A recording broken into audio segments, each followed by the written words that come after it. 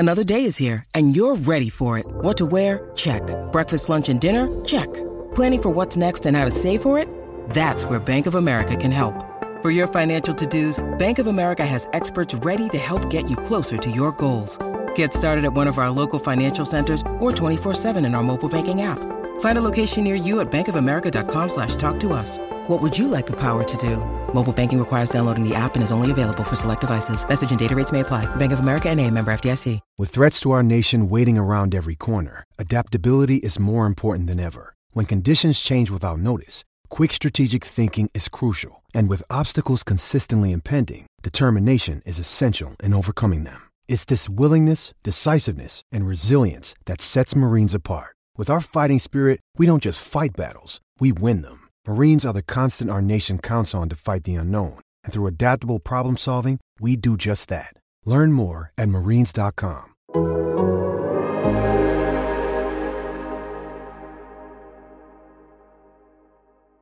Hello and welcome to the Game Theory Podcast. I'm your host, Sam Vecini. We are presented by The Athletic. Today on the show, it is another episode with good friend of the program, Coach Spins. Adam Spinella is in the building. What's going on, man? How you doing? Hey, Sam. Good to see you. Always good to be here talking hoops. Life is good. Tomorrow, as we're recording this right now on a Sunday night, my time here in the East Coast, tomorrow's the first full day back to work for me. So this is one of those melancholy nights where it's like, man, I wish it could last forever so I don't have to get up and go to work tomorrow. But you know what? No better way to be spending the last night than here talking Western Conference hoops. Yeah, so we're going to do the second half of our episode that we did last week. We're going to talk about the best cores in the Western Conference. I am excited to do this. I think the first one was super fun. We had a great time just running through all these teams, right? Running through all of these different young players throughout the league. And while the Western Conference is, kind of a question mark in terms of what teams are going to be good coming into this year, right? We have the Clippers that have Kawhi Leonard coming back. We have the Nuggets that have Michael Porter Jr. and Jamal Murray coming back. I think it's just going to be an absolute mess of a race to try and fight to get out of that play-in tournament and to get into the regular playoffs. It's also that the Western Conference, I think, has an incredibly fun group of teams, either at the top of the league or kind of in that middle to bottom tier. The Pelicans are in like a weird spot where they're clearly in the middle, but the bottom tier also is a really fun group of teams like the Thunder and the Rockets that are building through the draft and have these really exciting young players. And I'm just excited to be able to talk through this because I think this one's going to be even longer than the last one just because there are so many like exciting teams to talk about here. Yeah, exciting teams and exciting young players. I think if there's one trend that I've noticed with the Western Conference the last several years, it's that their teams usually stay good in comparison to the East because they draft so effectively. So when we're having a podcast talking about young cores, the Western Conference is just going to be a little bit more depth to it because teams do really well and they nail their draft picks. Yeah, they really do. Okay, so let's get started. Let's just dive in because 2.5 minutes in, we need to get moving here because this is going to take a while. The team I wanted to start with is the one that is actually competitive right now, not just having young players and having a lot of really interesting young pieces, but those young pieces are the ones that are actually like carrying the load for them. And it's the Memphis Grizzlies, right? This is, for a lot of people around the league, one of the model organizations right now in terms of rebuilding through the draft. And look, I'm sure that even they would tell you like the reason that they are so able to rebuild on the fly in the way that they have is because they nailed the Ja Morant pick, right? Nailing that top end draft pick where you get an all NBA guy by the time year 2, year 3 rolls around. It makes rebuilding so much easier. But even beyond that, they are a model organization for nailing draft picks, thinking a little bit outside the box, which we'll talk about whenever we get to the picks that they made this year in the draft. But just a really, really good, smart front office that thinks about things a little bit differently and has been extremely successful so far. I don't know if they've nailed every single move they've made, but you don't have to whenever you hit the big ones. And then you also like hit home runs on a couple of the moves on the margins, like they have with the trade up to get Desmond Bane at number 30, and him turning into a guy that I think like even has more upside than what we've seen so far. I think of the word synergy when I think of the Memphis Grizzlies, just from top to bottom, their organization. If they're going to be the model for a rebuild over the last several years, it's not just because they've nailed high-end talent. It's because they identify sleepers. They find guys that they can develop and really add something to with their skill development program, where guys take a leap from year 1 in the league to years 2 and 3 and even beyond.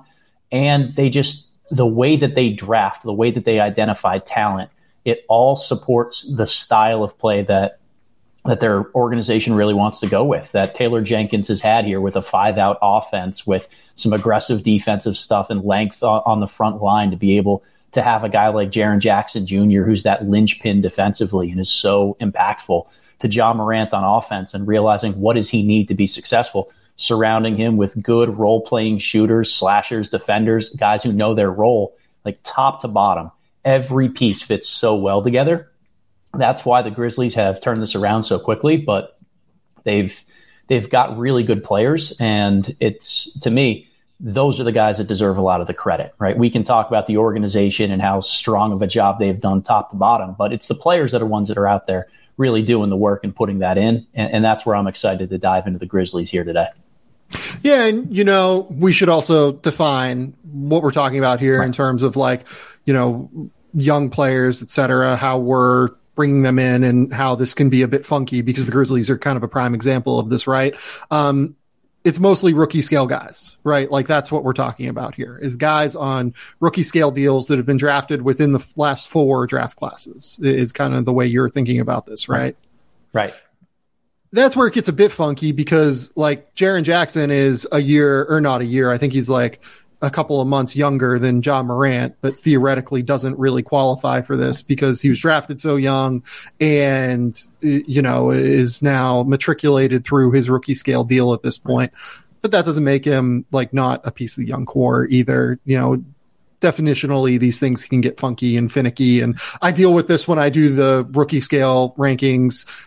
When I do them, I'm trying to like even decide on how to do them, how I want to like go about defining rookie scale, players, if it's worth continuing to do them. Do I just do them on the podcast? I don't know. We'll talk about it at a later date. But nonetheless, I think that it's worth kind of defining that definitionally in terms of how finicky this can be, because the Grizzlies do have an incredible young core, even without Jaren Jackson. I mean, Ja Morant is an all-NBA player at this point. Desmond Bane is absolutely phenomenal. And, I forget, did Desmond average like 18 points a game last year? And is obviously one of the best 3-point shooters in the league. I think as he continues to get even more confident and plays off the bounce a little bit more, we're going to see more growth from him. Like it's just one of those things where he's so good at fitting into a scheme that we saw it more last year in the moments where Ja Morant was out, and we saw it a little bit more in the moments where Jaren Jackson was out and they went on this big run. I mean, I think Desmond Bane even has more upside than what we've seen so far. Right, from Desmond. And that's despite the fact that he came to the league as a senior that was drafted, right? And a guy with like short arms and doesn't have all of the traditional, athleticism and, length and things that we look for in terms of upside. But he's just fucking awesome at basketball. Like that's what it comes down to. He averaged 18 points a game last year, shot 44% from 3 on 7 3-point attempts per game. And then you look at the back part of the season where he was just absolutely phenomenal. I mean, you look at his final 28 games, it looks like here. He averaged 19 to 20 points. He shot 45% from the field, 47% from 3, 92% from the line, and averaged 5 rebounds and 3 assists while playing pretty stout defense. Guys like that are just so hard to find. They're just so valuable because he can scale up toward being a secondary ball handler who can create plays, or scale down to being like one of the most effective role players and like number 3, number 4 options in the league. So, I couldn't be more excited about where Desmond Bane's going. Ja Morant's just an absolute superstar, and I don't know like how to even talk about him without just saying this guy is an absolutely incredible, unbelievable basketball player. Yeah. Well, and those two guys fit together so well. Like when I think of Desmond Bane, I think of John Locke from the TV show Lost, right? Like, don't tell me what I can't do. He's just, it doesn't matter how short his arms are, doesn't matter what his typical profile has been coming into the league. He's just a good basketball player. And to me, what the Grizzlies' common links have in a lot of these guys are high IQ, high feel guys who don't necessarily have a chip on their shoulder, but somebody might see them as either damaged goods or not necessarily the belle of the ball. And to Memphis, it's feel, it's just the ability to make plays happen on both ends of the floor. And they know how to make that fit within their system. You know, I was a huge fan of Zaire Williams, and I think that he's somebody that's primed to potentially take that leap from year one to year two. Maybe not to the same degree that a Desmond Bane did last year, but you know, Zaire, the circumstances around his time at Stanford, playing through that COVID year, not having regular access to a weight room as a really skinny freshman playing in the Pac-12, it's certainly going to impact his play. I thought he had a really, really good rookie season and is going to be primed for a good leaps, you know, for his second year here in the league. So those three of Morant, Williams, and Bane give Memphis so much flexibility and different guys in their backcourt to really play with. Yeah, and the Zaire thing is interesting. So I did that big write-up on the Patrick Beverley, Talen Horton-Tucker deal. And within that, I noted that Talen Horton-Tucker is still 21 years old.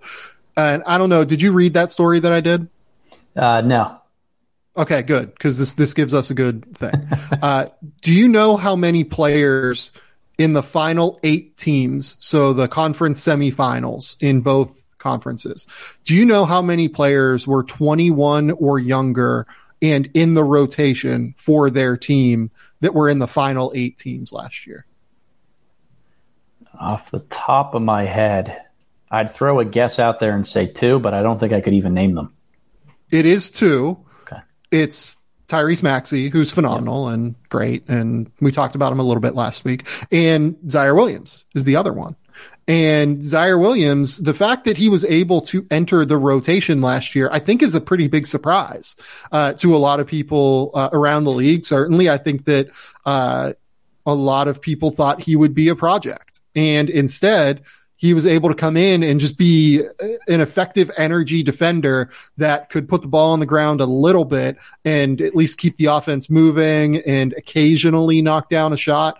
I think that his growth process this year is going to be fascinating. And then you look at just some of the other guys on this roster. I mean, Xavier Tillman is an effective, useful player. Brandon Clark is a guy that stepped up in a big way when Jaren Jackson was out last year and has really impactful, efficient offensive play and switchable defensive abilities.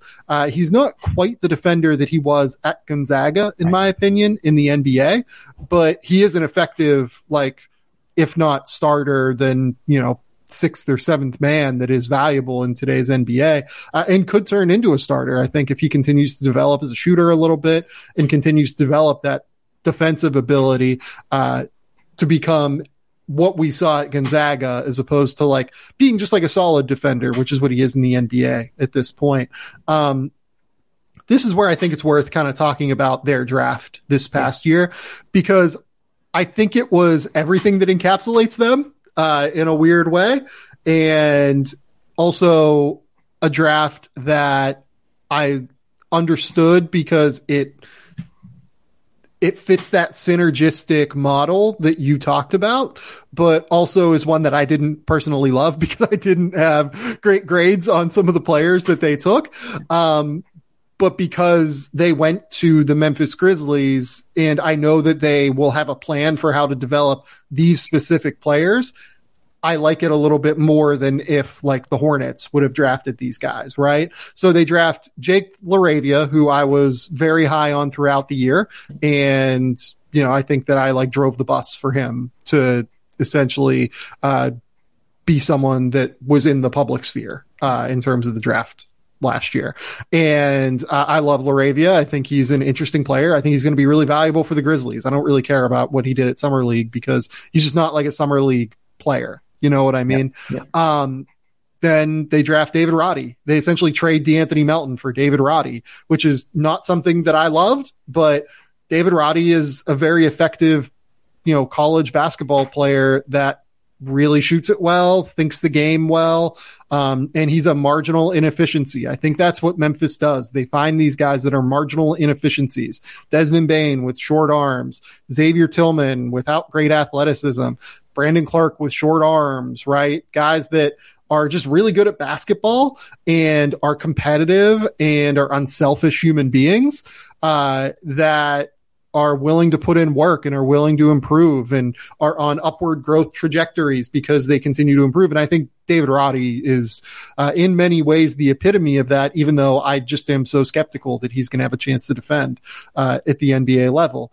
And then they take Kennedy Chandler, a guy that was too short, right? And goes in the second round despite being the SEC tournament MVP. And they take Vince Williams, who is a guy that, when I talked to teams that had him in for workouts, they were like, this guy just doesn't have any game. Like that's kind of what they said. They were just like, he doesn't really dribble well. He wasn't really great in like the 3-on-3 setting, but he was really effective at VCU last year and his tape was awesome. I thought like he is a guy who has learned how to shoot. He has long arms. I worry a little bit about him in terms of foot speed defensively, but you take a guy in the second round, he's a perfect flyer for that. And then like the epitome of all of this is taking Kenny Lofton and signing him immediately after the draft as a guy that has just always been good at basketball, but hasn't really, doesn't look like an NBA player, right? Like doesn't have that traditional frame. And, even if he can come in and just like kill skinny centers like he did in summer league when he played against Chet, like that's worth a back end of the roster spot, right? Again, I'm skeptical defensively on him, but it's just everything that they're about. They take these marginal inefficiency guys that don't necessarily look like NBA players a lot of the time, but you know what? They're just fucking good at basketball and they're just like, let's go for it. Right. Yeah. Well, and to bring this back full circle, like the bow that you can tie on the knot for them is that they've got one guy on each end of the floor that can make all the pieces work no matter what. John Morant can create offense regardless of the type of lineups that you've tried out there. He can work in transition. He can work in the half court. He can set up shooters for success. He's great with role guys and bigs. And then on the other end, Jaren Jackson Jr., that versatile linchpin piece who can protect the rim, switch out onto the perimeter on defense, play some minutes at the 5, play the 4 when, most of the time. Like that versatility that those two star players bring to the table really sets them up to play so many different types of lineups and type of players where you can explore the margins and find those inefficiencies and just good basketball players. Yeah, no, I agree with you. I totally agree with you. And I am excited to see where the Grizzlies go. The last guy here that I will bring up is Santi Aldama. Yeah. I know that Memphis still really likes him and thought he was terrific in the G League last year. And this is a guy that is, played college basketball in your neck of the woods at Loyola. Yep. And was a statistical marvel. I think I had him at like 31 or 32 and was higher than anyone in the public facing sphere on him pre-draft. And Memphis takes him, I think, at 30. Yep. Last pick of the first round. Yep. Last pick of the first round. And he was incredibly efficient and effective in the G League last year. And I think that that could end up working out for them as well. Like they just take, I just love I love them.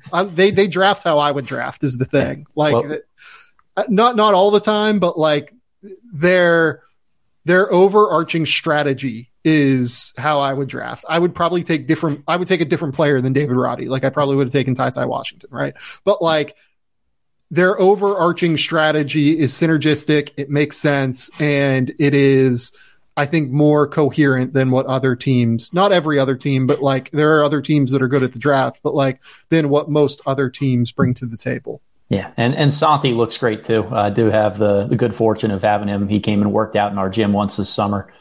Really shot looks great. So I think that it's right on to say that there are high hopes for him and another just unique multi-positional toolsy high feel piece that fits right into everything we're talking about here with Memphis. Yeah. And let's move on to another team now. So let's talk about the Warriors, because I think that these are two teams that are both very good and are developing their young players in different ways, right? Whereas the Grizzlies are letting these guys learn on the fly and just be hyper competitive, getting them great minutes early on. The Warriors have a loaded roster. They just won the title, obviously. And their group of young guys, led by 3 lottery picks, James Wiseman, Moses Moody, and Jonathan Kuminga, and Jordan Poole still fits in this as well, by the way. Yeah. Within this paradigm of first 4 years in the NBA, after being a first round pick, like they really are letting these guys kind of learn from others ahead of them. Like even Jordan Poole, who has become an incredibly valuable starting player in the NBA on a title team, was probably their third best offensive player. Yeah. Cause honestly, like he's probably better offensively than what Clay was, certainly better offensively than what Draymond Green was in the playoffs. Yeah. Defensively is another story with Jordan, but like in overall effectiveness, like he's probably their 5th or 6th best player, but like probably a 5th best player.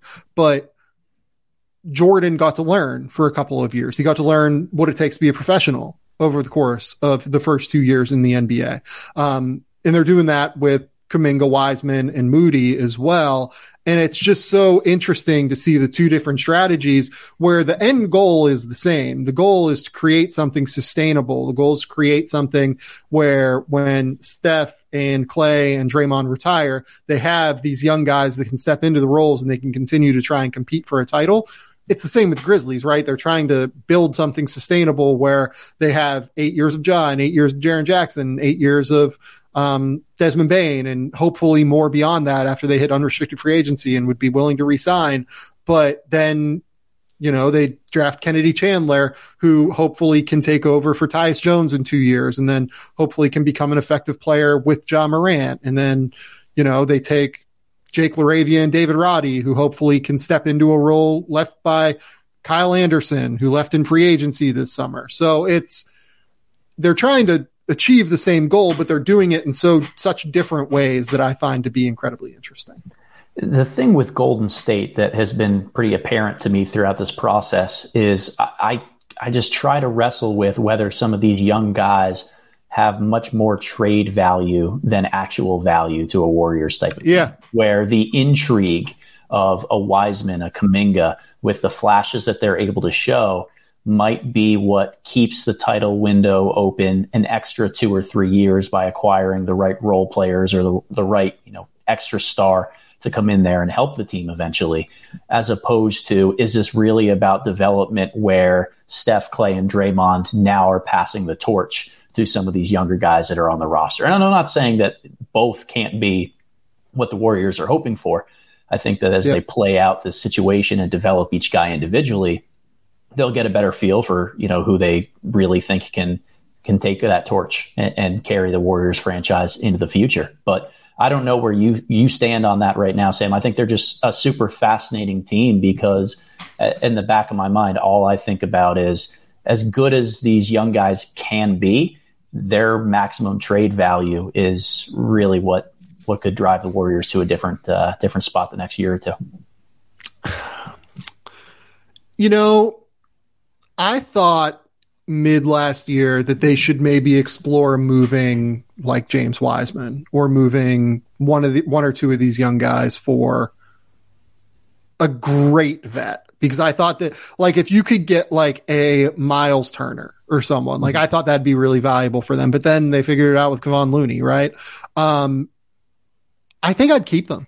I think that's where I'm at. Yeah. Like, I think that as long as you still feel confident, look, Jordan Poole is a different conversation because Jordan Poole is about to get wildly expensive for a roster that is already wildly expensive. And they're going to have to make a real cost benefit analysis decision there, where that would be the most expensive, like, basketball team ever, I would imagine, if they end up having to re-signing Jordan Poole to the extension that Jordan Poole is going to get. I don't know, like, but if you're Jordan Poole, like, do you see a circumstance where it's valuable just to stick around Golden State and try to be the guy that, like, takes the reins from Steph and like you continue to learn in this great incubation system. Like, look, I don't know what's most valuable for Jordan Poole. He'd probably have to take a bit of a pay cut, and I don't really advocate players taking pay cuts at the end of the day, because you only get one career, right? And you only get 10 years of earning value. In the case of Poole, sometimes 3 or 4 years, depending on the player at hand and the risk of injury, right? But with Wiseman, Moody, and Kuminga, I guess what I would say is, for as long as I felt confidence that they're growing in the right direction, and in many cases, like, this is something that the Warriors are going to have much better internal feelings on than like I will, right? Because we just didn't see a lot of these guys this past year. Other than Kuminga, who played like a decent amount, especially late. As long as I felt good internally about the way that they're developing, I would keep them. The moment that shifted, I would move them while they still have value. Right. I guess is what I would say. It's awesome for the Warriors that they can negotiate from such a spot of power in that regard, because no one else will know if they're out on somebody until they've already made that deal. Right. So as long as they're quiet about it. Yeah. Right. So I think the organization, by having those 2 down years where they weren't a championship contender, maximizing the young assets, hanging on to them, saying, you know what, not yet. Let's keep these in our back pocket. Let's develop these guys. They're sitting in a great situation where they don't need any of them in order to win another title. They just proved that a couple months ago. But to have these guys to develop, to use as assets is really important. And, I also think it allows them to, in their later picks, later parts of the first round or in the second round, take swings on high upside guys and really just continue to try to swing for the fences around the margins. That's what Patrick Baldwin Jr. is. I think that there's a good chance that, Ryan Rollins is a Jordan Poole insurance card. And there's something really intriguing about a guy like Rollins. So, I mean, they're organizationally making all the right decisions, but it comes from the fact that they're just so stacked with their top 6 or 7 guys that they can afford to do it. Well, here's the other thing. The Warriors for quite a few years, it felt like, got maligned for their success in the draft, right? Or lack of success in the draft. Here's the thing.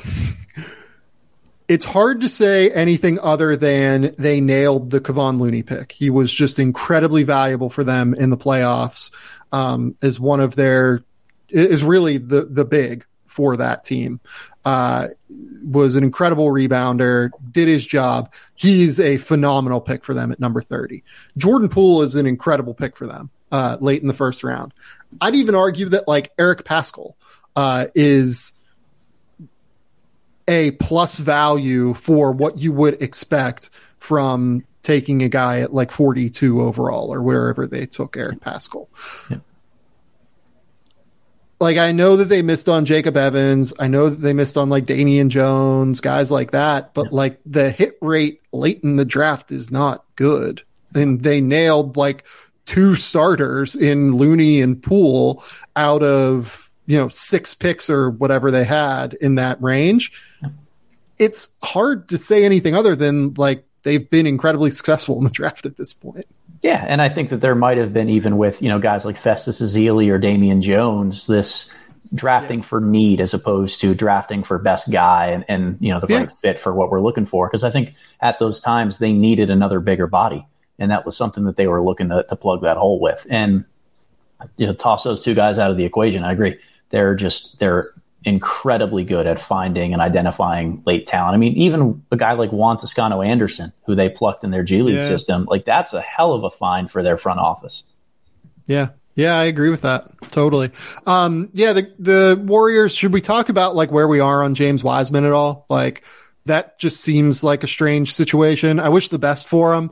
The first quarter that he played of Summer League was very effective and I liked it. I don't know that I would say much of anything else with him, though, at this point, just in terms of, because I don't know where he is. I liked him pre-draft. He is someone that's like really smart. And I think that being around the Warriors system probably has helped him be a lot more competitive and willing to like fight for it a little bit. But but the body just might not be there. Maybe like it might.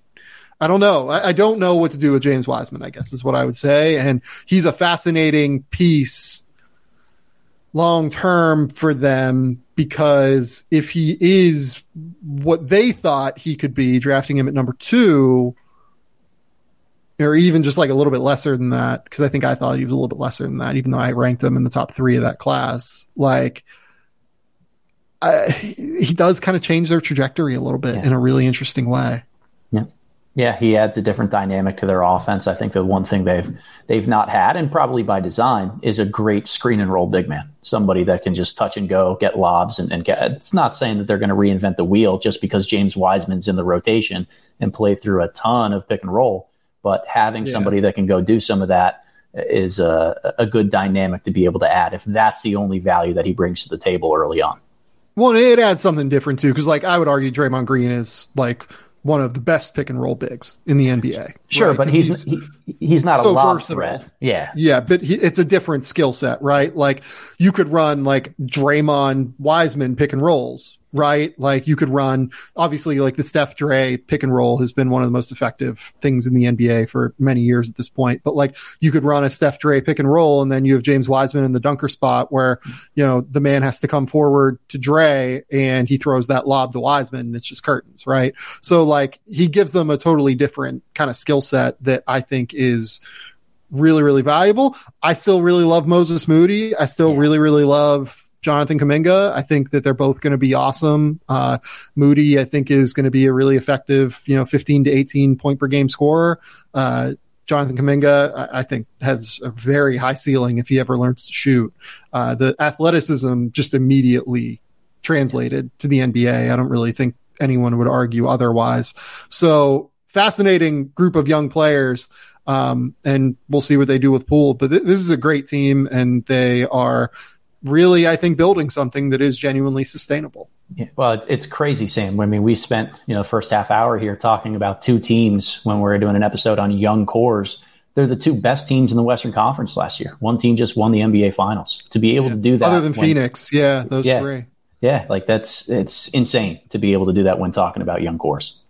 Yeah, it really is. Okay, let's do the last team that is like actually really, really good and has, a group of young players, and it's the Pelicans. Like, the Pelicans are a fascinating team because they're already really good. Like, they were really good last year because of the leap that Brandon Ingram took, because of, acquiring CJ McCollum and Jonas Valanciunas, and obviously the way that the young guys stepped up, especially late in the year. But the dude here is Zion Williamson. And if Zion Williamson does what he did in his second season with the team that's now surrounding him, this has a chance to be a top 4 team in the West. If Zion Williamson plays 70 games, 65 games, whatever, and is in reasonable shape, he now has signed a contract that says he has to be in like pretty good shape. Otherwise, the guarantees on that deal go down. If he is that, and you're doing CJ McCollum, Zion Williamson, Brandon Ingram, Jonas Valanciunas, Herb Jones, Trey Murphy, like Devontae Graham is like a definite rotation player. Like they're a loaded team. I feel like I'm forgetting guys. They have so many dudes. Obviously, Dyson Daniels, they just drafted. Like this team is loaded, just absolutely stacked with talent. And they have the dude in Zion Williamson that could be the one that you build around. If he is what we think he is, and what he at least was when he was a second-year player and averaged 27 points and 8 rebounds and was like the greatest driver of offense at the rim that we've seen in like many years in the NBA, basically since like Shaq, if I remember some of the research that Seth Partnow did. This team has such a high ceiling, and I'm so excited to watch them. Yeah, and that's where I think your intro about the Western Conference having so many different groups and teams that can get up to that point is really prudent, because the Pelicans stand atop that list to me, and it's all about internal development and health. there was that trend going around. I'm not sure if you saw it, Sam, on social media last week, asking people to see what their wives would say if they could name some NBA players that who would be the first ones that come to mind. And my wife said, the Wonder Man from Duke that plays from New Orleans, one of my favorite players. He's like the freaking Hulk and a gazelle all in one. And that's amazing. That's Zion. And we take it for granted because we've spent so much of the last year talking about his health, his weight, his contract situation in New Orleans. This is an incredibly special young basketball player. And to be able to add a superstar back into the mix from a team that overachieved, was on pace for about 50 wins over the final 3 or 4 months of the year, has a really shrewd young coach in Willie Green, and a ton of scorers and a ton of wing defenders on their roster. Like, this is a team built for postseason success. And if we get 90% of the Zion that we saw before his injury, they're going to be a real problem. Yeah. Yeah. And look, like, Zion has his issues. He has to defend. Like, he has to, I think, get in better shape so that he can play on defense. I think that's the thing with him defensively, is like, he utilizes a lot of his energy on offense and takes plays off defensively. Like, he needs to get in better condition. Like, it's fine. Like, we can say that. Yeah. But the guy, over the course of his first 85 games in the NBA, averaged 26 points, 7 rebounds, shot 60% from the field. If he's that guy, averaged 3 assists, and showed even more upside in terms of playmaking, especially when Stan Van Gundy was there and they were running all sorts of interesting actions with JJ Redick as the screener, and they could figure out different ways to get him in space, right? And this team has a real chance to be able to get him in space, playing him next to, if you want to play a Williamson, Larry Nance lineup where Nance is spacing to the corner, and then you have Trey Murphy, who's an elite shooter, CJ McCollum, who's an elite shooter, Devontae Graham, who teams guard out there, X, Y, and Z, right? Whoever you want to throw in there. This team has such fun upside. It has such a fun ceiling if things break right for them. And I'm still all in on the Brandon Ingram train as well. I think he's going to be a top 25 player, top 20 player, something like that. If not next year, then the year after. He's an awesome player, awesome player, but he doesn't have the upside that Zion does, because Zion is something that is completely different, that we just haven't really seen before. He's 6'6" and is the best. I guess maybe he's Charles Barkley sort of, but with way more athleticism. I don't know. He's a weird player. He's the Hulk and a gazelle all in one. And there it is. I love it. That's what he is. And I keep thinking on the defensive side of the floor, he's not going to have to be exposed to high level players if the Pelicans don't want him to be, because you have Herb Jones, because you have Trey Murphy, guys that are long and can defend multiple types of players in positions. We could see, I keep thinking lineup wise, what the Pelicans could trot out there for a closing lineup.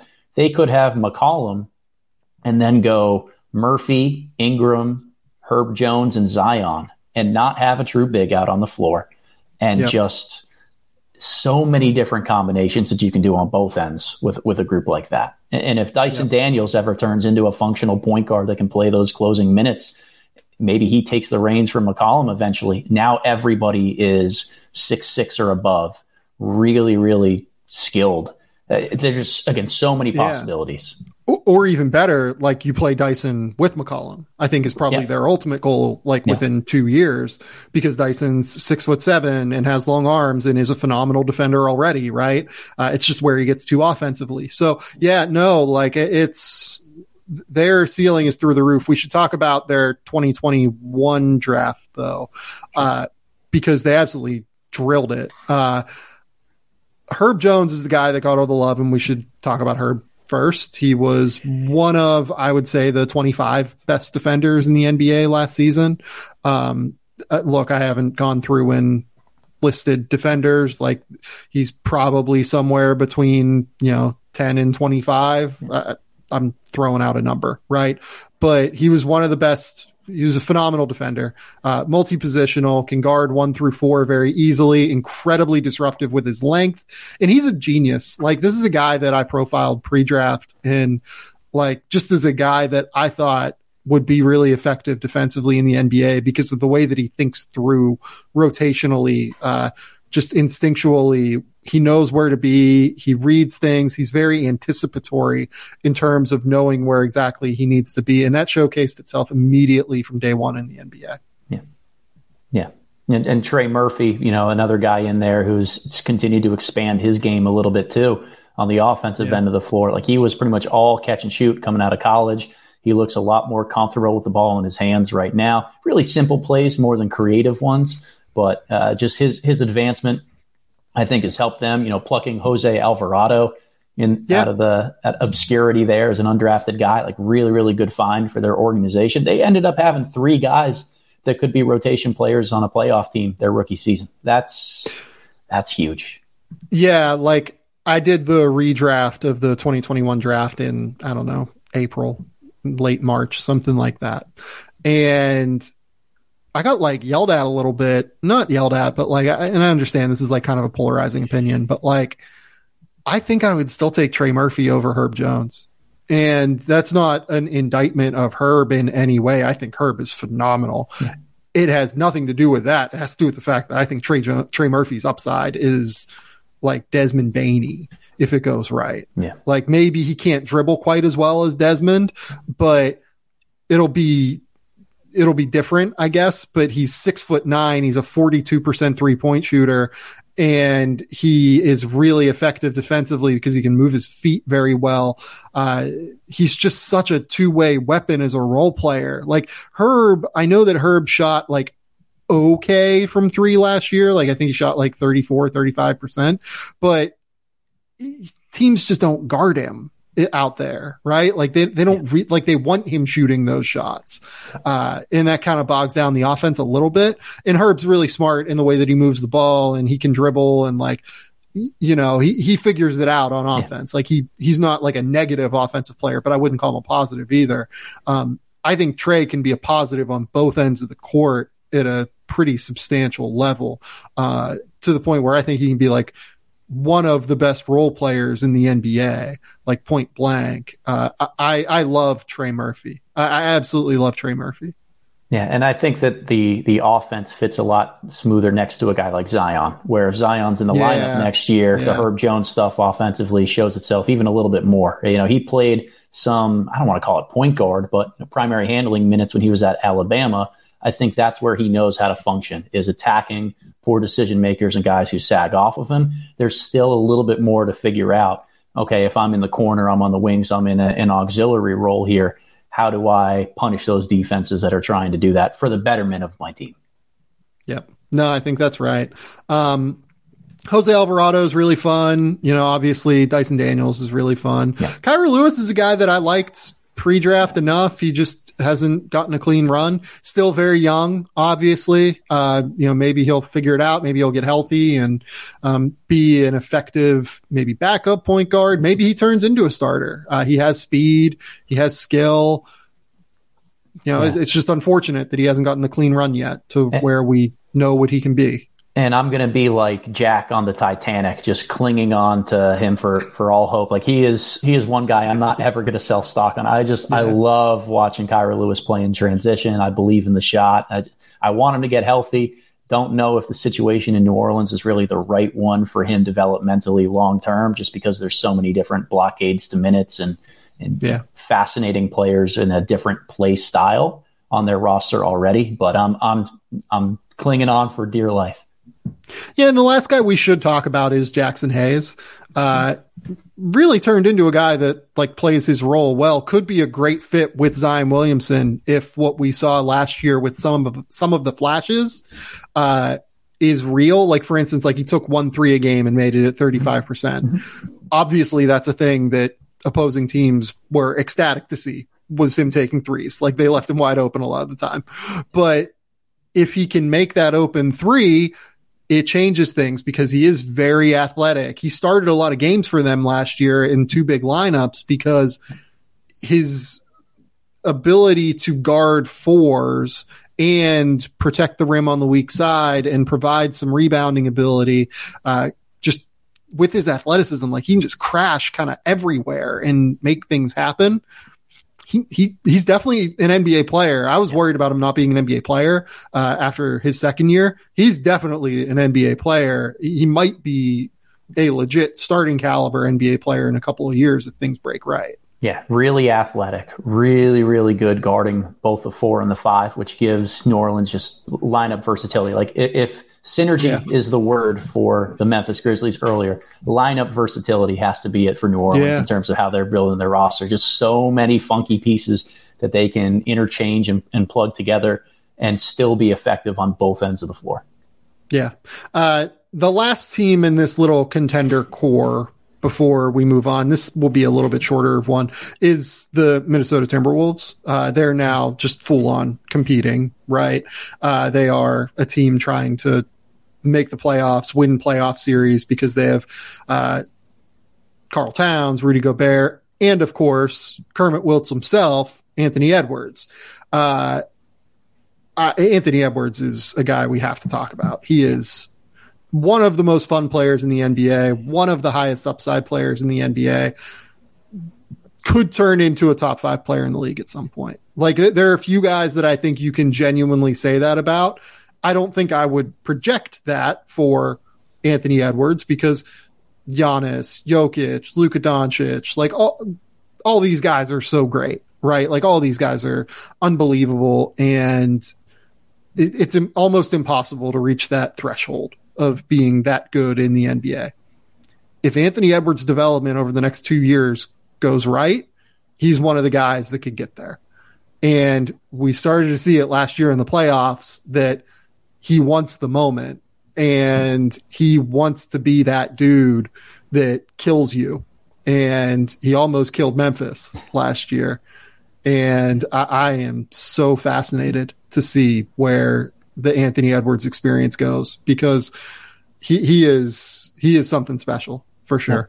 Yep. A1 from day one, as he would say. And like every natural tool that he has and brings to the table, he's learning how to tap into it a lot more consistently. A lot of the complaints about him coming out of college were, for as unbelievable as an athlete as he is a little bit too jumper heavy. That he, instead of using the athleticism to open up those step backs and the self-creation jumpers, he flips that on its head. He uses the jump shot way too much and doesn't get to the rim enough. And I think that we're starting to see a lot more balance come with his game. He's a lot smarter on the defensive end than he played at Georgia, which quite frankly was a dumpster fire when he was there on the defensive end of the floor. Having Rudy Gobert behind him is going to help him immensely. Having Chris Finch, who is an offensive genius, calling a lot of plays there, it helps him on the offensive end of the floor. I think the Timberwolves are a really, really fun team. I wonder if we see him end up like in the top 5 in steals per game this year, knowing that he has that backing of Rudy Gobert to just gamble a little bit more and try and create transition opportunities. I wouldn't be surprised to see that. He's a really good he's a good on-ball defender. I wouldn't say he's like really good or awesome at this point, but like he's effective on the ball. Off the ball, I think that he does have that tendency to like kind of get caught in between where he's like gambling and not really gambling and maybe not like wildly attentive all the time. I wonder if having Rudy back there, he just goes full tilt like toward gambling a little bit more and creates those transition opportunities, shoots passing lanes, does a little bit more that way. I mean, Anthony Edwards last year in that 6-game playoff series against Memphis averaged 25 points on 46% from the field, 40% from 3, 82% from the line. He was fucking 20 years old doing that. He was 20 and big 20 shots years too. Old and killer shots. Yep.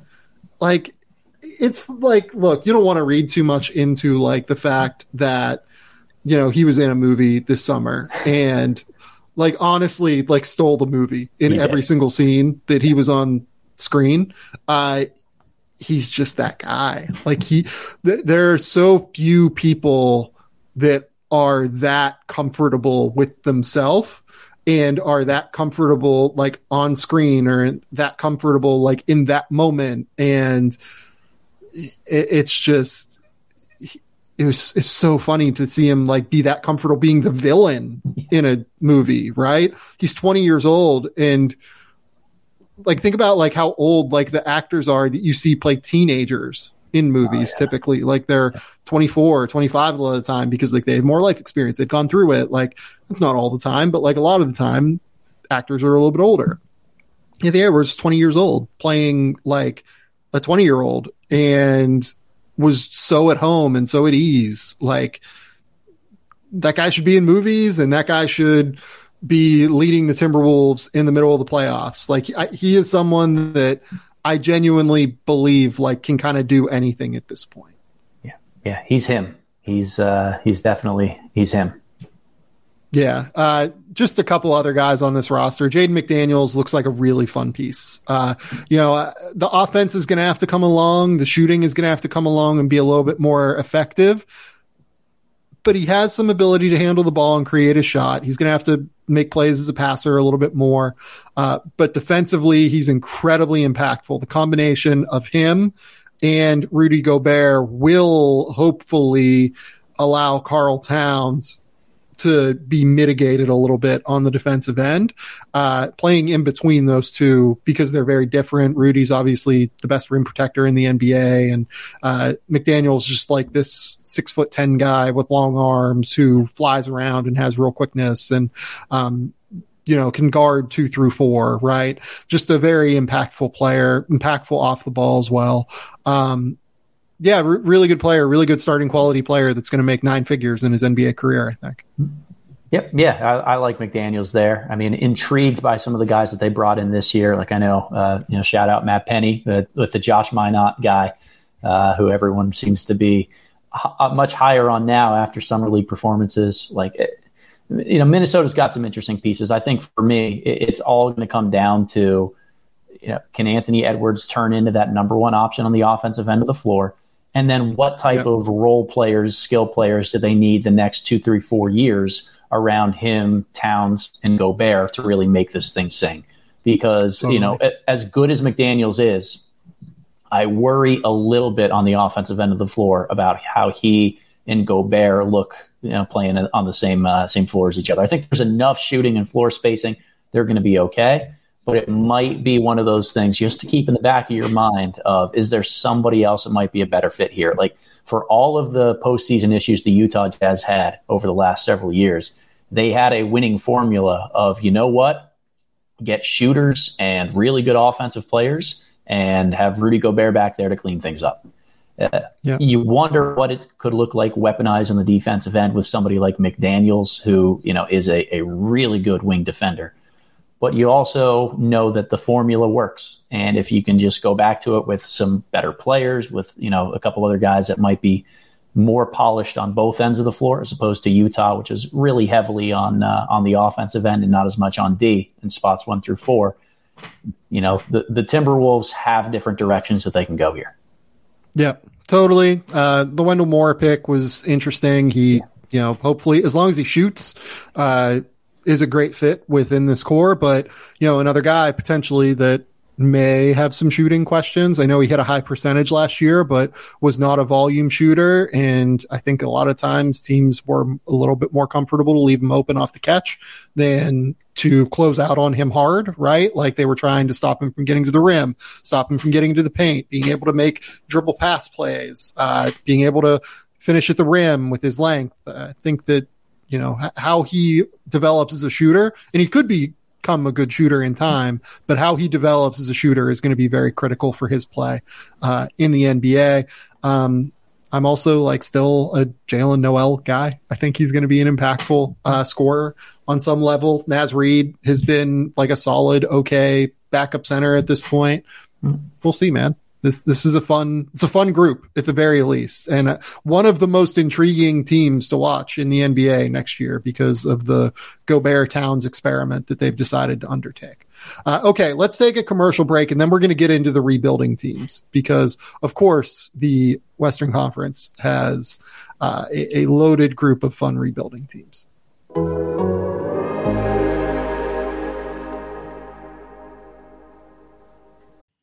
We're talking about players securing the bag when they get drafted in June.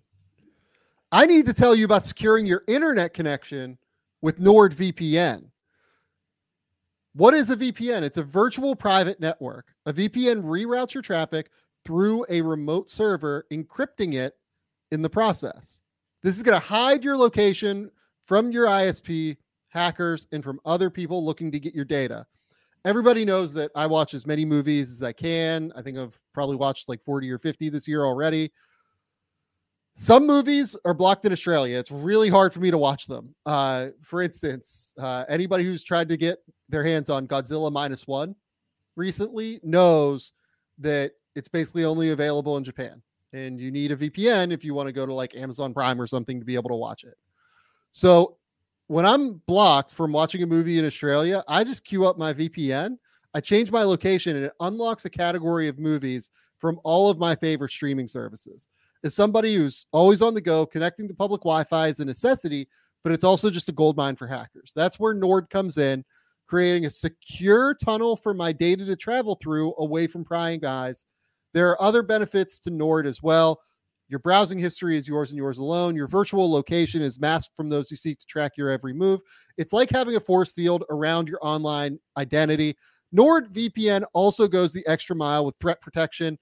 Malware, trackers, dodgy ads, they're all going to get blocked. It's like having a shot blocking big around your devices 24/7.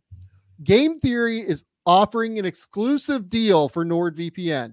You're going to get 4 extra months and up to 75% off subscriptions. Just head to nordvpn.com/Game Theory, GAMETHEORY, to claim your account. Plus, with Nord's 30-day money-back guarantee, you've got nothing to lose and everything to gain.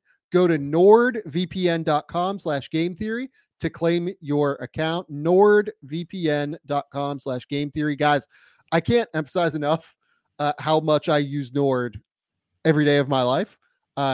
Nord is a fantastic sponsor for us. So go support Nord, and it's a great product. So nordvpn.com/Game Theory.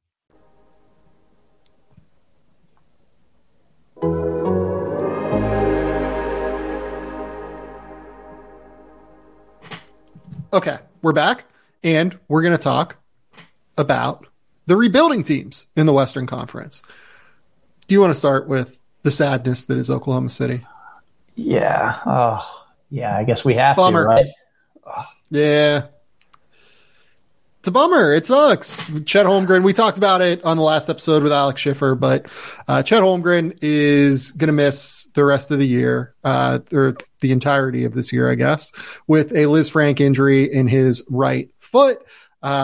These injuries do, from all, research from folks like Jeff Stotts and people that are way smarter than me in terms of knowing what, the injury history and the results of past people that have had these injuries, indicates, most of the time people heal from the Lisfranc injury. It just takes a while to heal because the bone is in the middle of the foot and it doesn't get great blood flow, and it just takes a little bit more time to get there. It's an incredible bummer. It's an incredible accident that this happened. Yeah. I don't think this indicates anything long-term about Chet.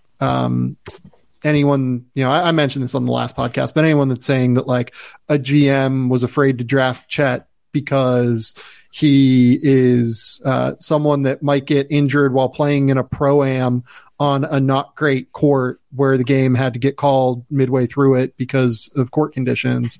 It's just silly at the end of the day. Right. Yeah, I mean, it's an injury that has nothing to do with his frame either. Right. Like there's this, if anything, the fact that he doesn't have a ton of weight, mass, whatever you want to call it, it makes it easier on your feet. So I'm so out on trying to make this about Chet and his frame and an I told you so type of moment. Completely random. Injuries happen. Pro-ams overseas with guys that are playing right now, like Gallinari got hurt this weekend. It happens. Just pump the brakes, move on. It sucks for Oklahoma City in year one, but it might put them in better position for a 2023 draft pick. I don't love thinking that way, but I mean, we saw enough flashes from Chet to know that he's going to be special, and to know that, look, there have been so many guys that have missed their rookie season and come in and been dominant NBA players before. He's going to be fine, folks. Yep. Blake Griffin, Joel Embiid. We've seen guys drafted at the top of the draft that have come in and just absolutely dominated. I'm excited to see Chet in year 2, which will be his year 1. I think that it's going to be a really exciting experience. Talking about this Oklahoma City team, though, they have a lot of really fun young guys. Shai Gilgeous-Alexander is a guy that certainly exists, although at this point he kind of doesn't count within the idea of what we're talking about. I have like a fly buzzing around my head right now as I try and like knock it out of the way.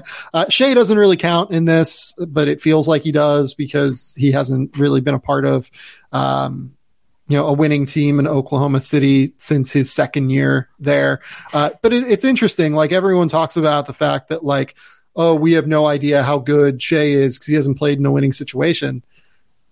I mean, here's the thing. Like, Shai has played in 13 playoff games already. He's played in 2 playoff runs, both very competitive series, like with the Clippers the first year, and then with Oklahoma City in that second year. He was very good in the playoffs in both those series too, by the way. Averaged 14 points as a rookie in that first year, and then in the second year averaged 16 points playing next to Chris Paul. Like, I'm not worried about Shai at all in the playoffs. I think he is going to be a top 20, 25 player in the NBA at some point. I don't think he's quite there yet, but, has a chance to make an all-star team if he takes a leap this year, but has that kind of ceiling. I'm excited for the Shai experience, even if, doesn't quite count within the idea of what we're talking about here. Yeah, but we have to bring it up because he is their best player and the guy that they're going to predominantly build around in a lot of different ways. So every draft selection that they have really needs to be made of how does it necessarily fit with Shai? I don't put too much stock into the experience thing because that really is something you only hear the first time you're a playoff team. Once you get over that hump, you make it, then all of a sudden no one's really rattling about that anymore. So I'm not too worried about, listening to any of that or how much damage may or may not be done from the Thunder prolonging a tank for, 3-4 years, however long it takes for them to get good. Get good players.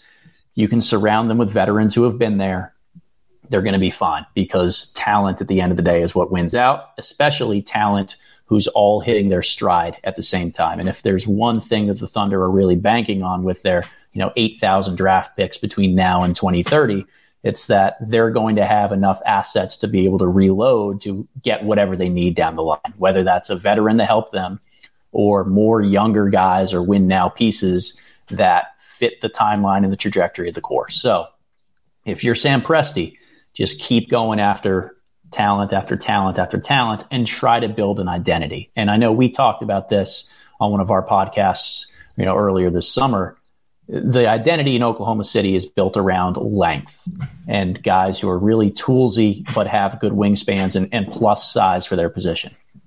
Josh Giddey, Chet Holmgren, even a guy like Jalen Williams out of Santa Clara, like just length, guys who can handle a little bit and it's like size. Intersection of length, size, and skill. Yeah. You know what I mean? Like they used to just draft like long athletic guys and like those guys became good defenders. Andre Robertson, Josh Eustace, they drafted Perry Jones. Like it used to be more on the length athleticism spectrum, but I think now it's like skill intersection with length and length and size almost, like not even as much athleticism, not to say that like Jalen Williams is a bad athlete or anything, but like, it feels like it's more that like Josh Giddey has incredible positional size and skill level. Shai Gilgeous-Alexander has incredible positional size, is like a 6'6" with a 7-foot wingspan, like combo guard. Right. So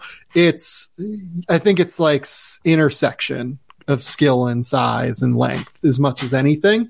And Giddey is like the prime example, I think, on like where to start, right? Like what Josh Giddey showed throughout the course of his rookie season is that, look, I don't know if I'm willing to call like a teenager, I think he might have just turned 20, one of the smartest, 10 smartest players in the NBA, but he's going to be that. He might have he's a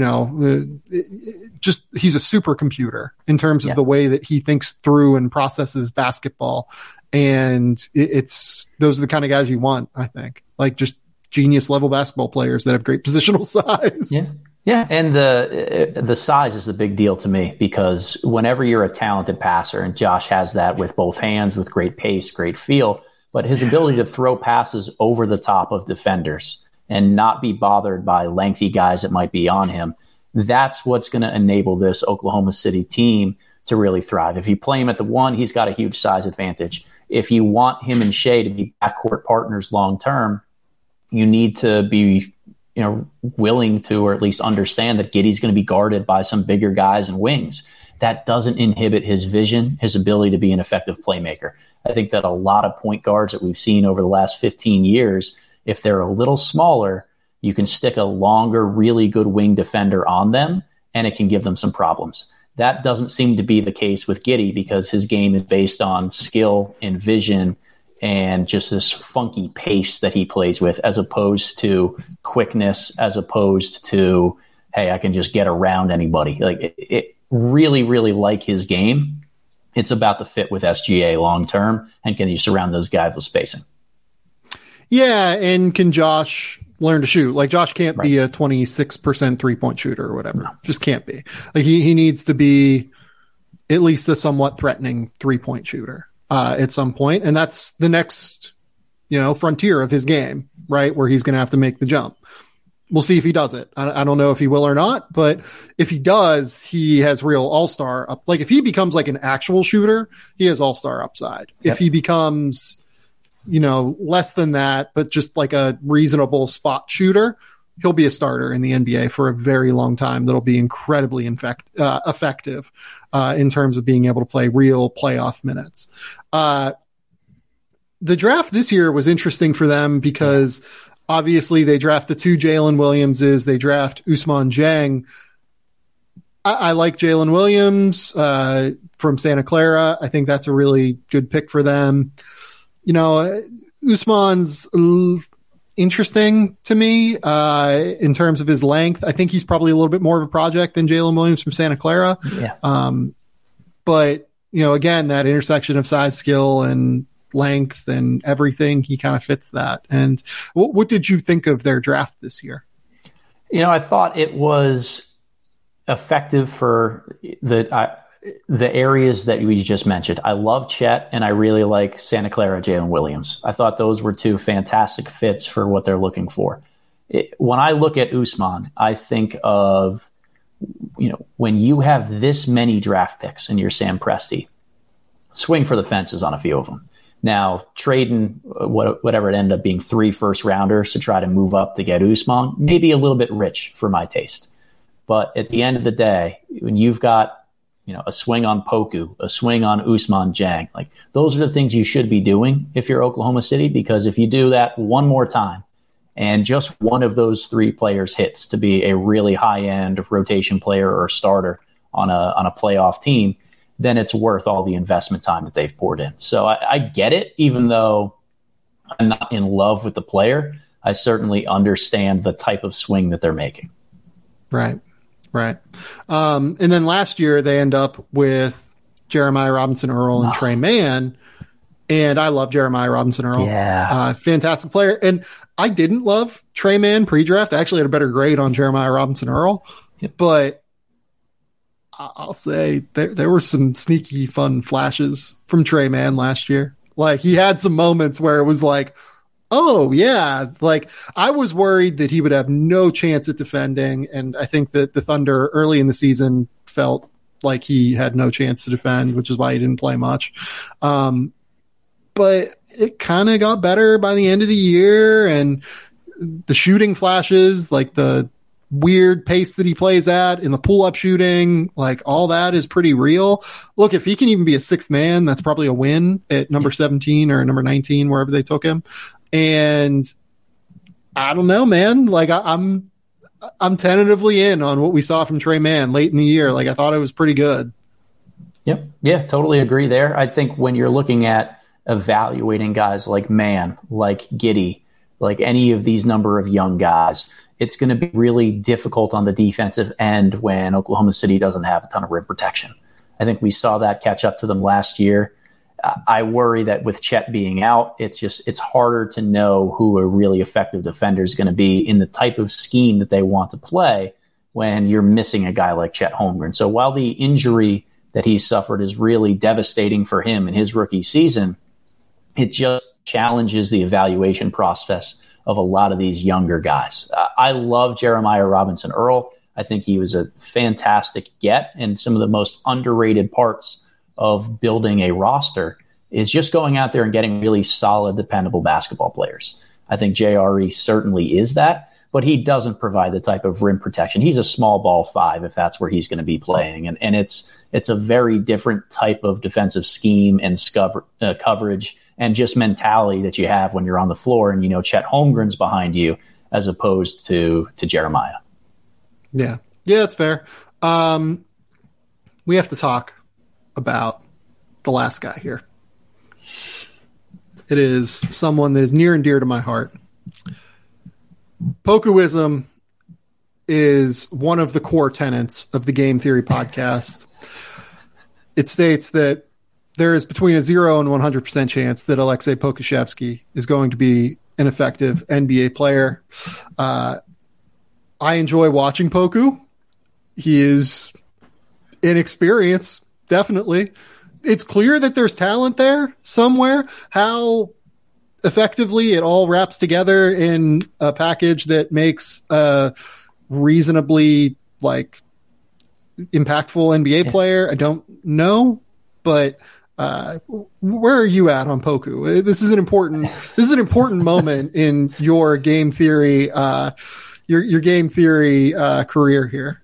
Yeah, I love the experience. I love watching. I call him a shot no chaser type of player because that's kind of the mood that I have to be in to really dive in and enjoy watching him sometimes. Yeah. But it's from a developmental standpoint, it's really hard with these well-rounded toolsy guys to know which one of their skills is going to pop most in the NBA. What develops to be his signature. And that was always a thing for me when evaluating Poku pre-draft, is I saw these flashes of handling, of length, of shooting on the move, pick and pop, creating his own shot, all of these different things that he does okay. What is he going to do really well enough to become a signature guy?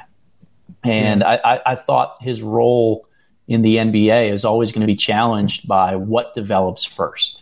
And we're 2 years into this experience, and I still don't really know what the answer to that is. So loving the experience. I'm glad I bought a ticket to the ride.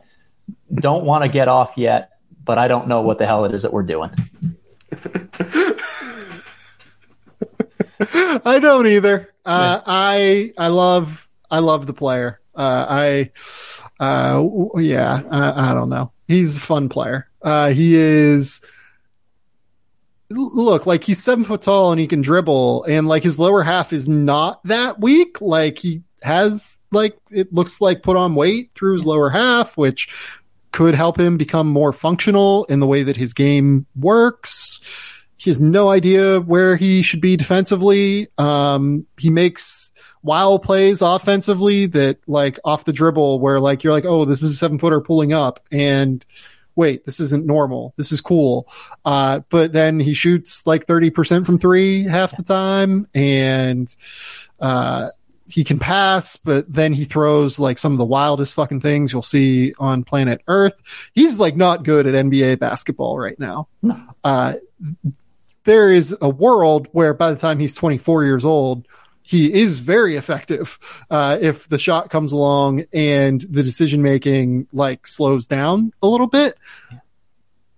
I would continue going down this road for sure, because what else are the Thunder doing right now? Why not? The thing that, there's nothing good that comes out of the Chet Holmgren injury, but it does open up minutes for Aleksej, and I'm fascinated to see where that goes. Yeah, I think anytime, you're an organization, you've got to resist the urge to just get a new fancier toy and dive into that only. That, they've spent the last 3 years accumulating intriguing young players There's only so many minutes to go around. You've got to find ways to figure out if the long-term development for these guys is really going to pay off. And in order to do that, you got to be able to give them minutes consistently. So that's the one thing here, whether it's this year or next year, that, the Thunder are going to have so many young players on their roster. It's really hard to separate amongst each other when you're all fighting for game reps. Like, I think back to a guy like Theo Maledon, who I was pretty high on. He's had a roller coaster of a career thus far, and it's not just due to his own production, but because you see a guy like Tre Mann come in and be really successful right away. You draft Josh Giddey. Shai Gilgeous-Alexander is an all-star type of player with the ball in his hands. What does Maledon do to augment that group? How do you develop him in any of those different ways? Just feels like he's been leapfrogged. I think there's still value there. I buy into Maledon in the right system and circumstances. But again, it's kind of the danger of accumulating so many good young players at the same time, which is somebody might end up being a miss just because there's not enough time to hit on everybody. Yeah, no, that's a good point. Okay, let's go to Houston, because Houston is the next weird team here. Jalen Green and Jabari Smith, I think, are the two main guys, but obviously Alperen Şengün, and then they have Kevin Porter, who still qualifies here. Yep. They have, Tari Eason and Usman Garuba and Ty Washington, and then they have Josh Christopher and Daishen Nix and KJ Martin. Like, another team where they probably can't develop all these guys. Yep. I mean, it seems like KJ Martin requested a trade from reports this summer because he kind of sees the writing on the wall that they can't develop all of these guys. It's a fascinating group. I don't like, from a talent perspective, I like Jalen Green a lot. I like Jabari Smith a lot. Şengün is fascinating. I like the combo of Jabari Smith and Şengün. Tari Eason is very like physically imposing and long and has some skill. I like Ty Washington as a player.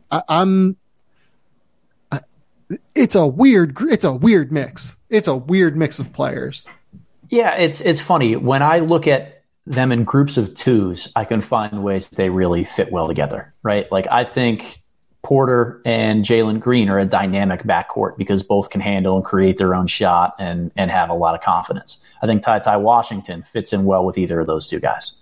I don't know if I love a long-term roster built on all three of them in the backcourt.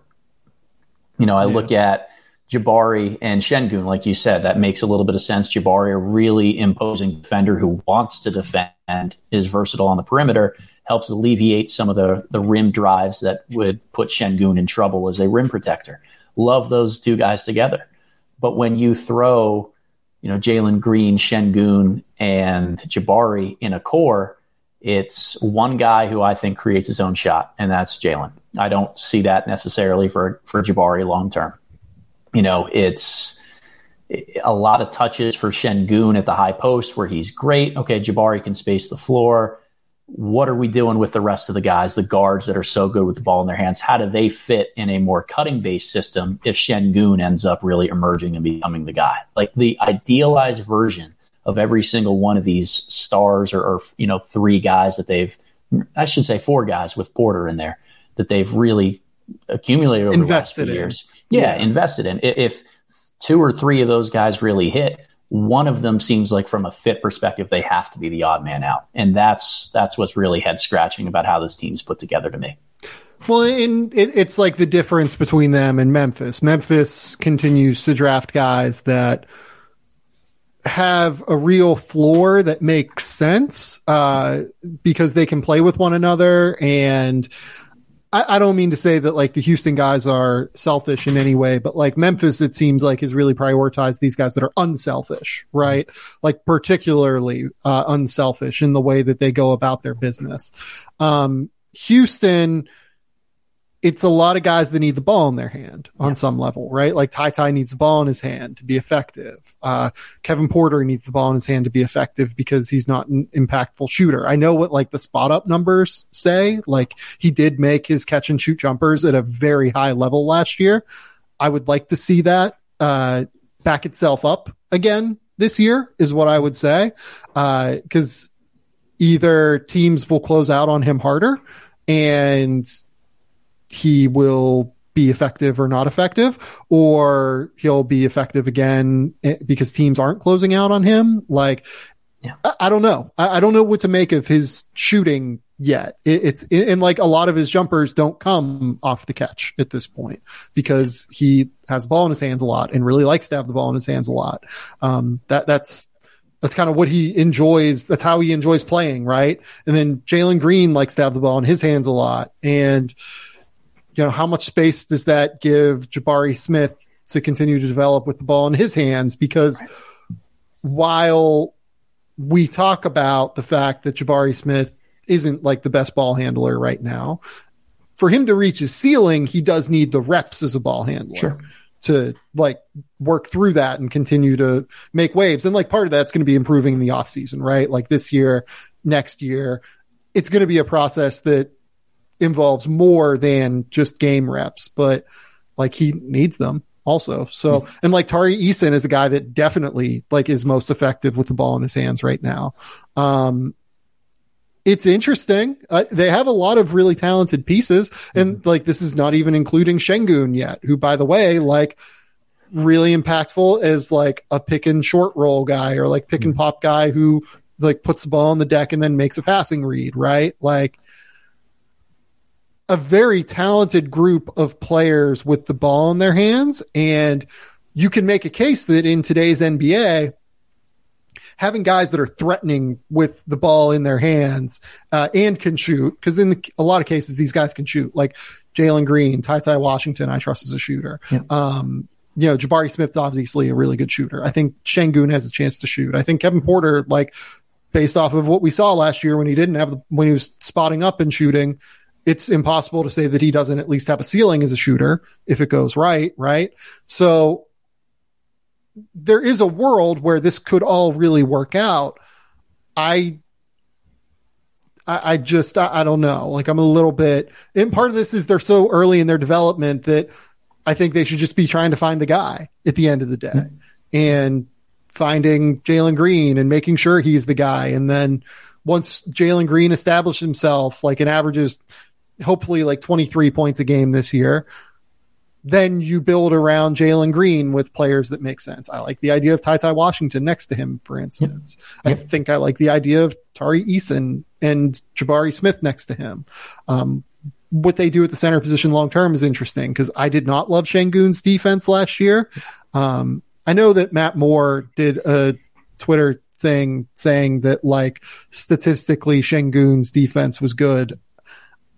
That's using like synergy numbers, and I don't think synergy numbers are. I love synergy. Shout out Matt Curley. Shout out everyone over there. You guys are a great team. I don't love using individual synergy numbers. And while he is good at deflections and things, he's a very reactive player.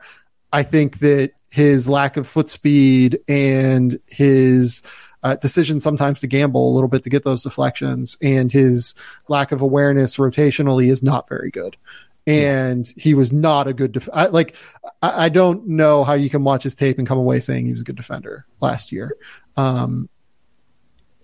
Maybe he can get there. He's a genius, like IQ guy. Like he sees the game incredibly well. And I think that those guys that are super, super smart maybe tend to be able to figure out at some point and get to a level that's passable defensively. That's why I'd absolutely like continue to invest real minutes in him. And I think that Stephen Silas did not invest enough real minutes in him, especially early in the season last year. I think that maybe he would have been a little bit better by the end of the year if he got some of the minutes earlier in the year. But he's a question mark to me, I guess is what I would say right now, more than like a guaranteed tried and true building block. Like I'm just as interested in him as I am in Tari Eason at this point, I guess is like the way I would put it. And Tari has his own questions. So it's a fascinating core that there are so many questions with this core, I guess is the point. Yeah. And I think on the defensive end of the floor, like to me, their three best individual defenders are Jabari Smith, Tari Eason, and Usman Garuba. And we haven't even talked about Usman. Yeah. And like I have a really hard time envisioning how two of those guys really share the floor in effective minutes on the offensive end of the floor. Like, you might be able to get away with it with Tari and Jabari at the 3 and the 4, but it's a team that has a lot of guys that need the ball in their hands, like you said, and the defensive personnel that they have overlaps so much that I feel like they're going to be starving for defensive production at some point. Yeah, and like on some level, it's weird. Like the centers that they have taken, like I consider Şengün a center. Yep. Really, frankly, I consider Garuba like a center because offensively, that's what he is. Yep. I think they're fascinating in their own ways. Garuba has a chance to be a very impactful defender, but he needs to get to the point where he can play minutes offensively. Yeah. I loved Garuba pre-draft, and he was hurt, right? Like we probably shouldn't hold that against him, right? I don't know. Like the idea of Garuba and Şengün is interesting to me, but then like that's not Jabari Smith, right?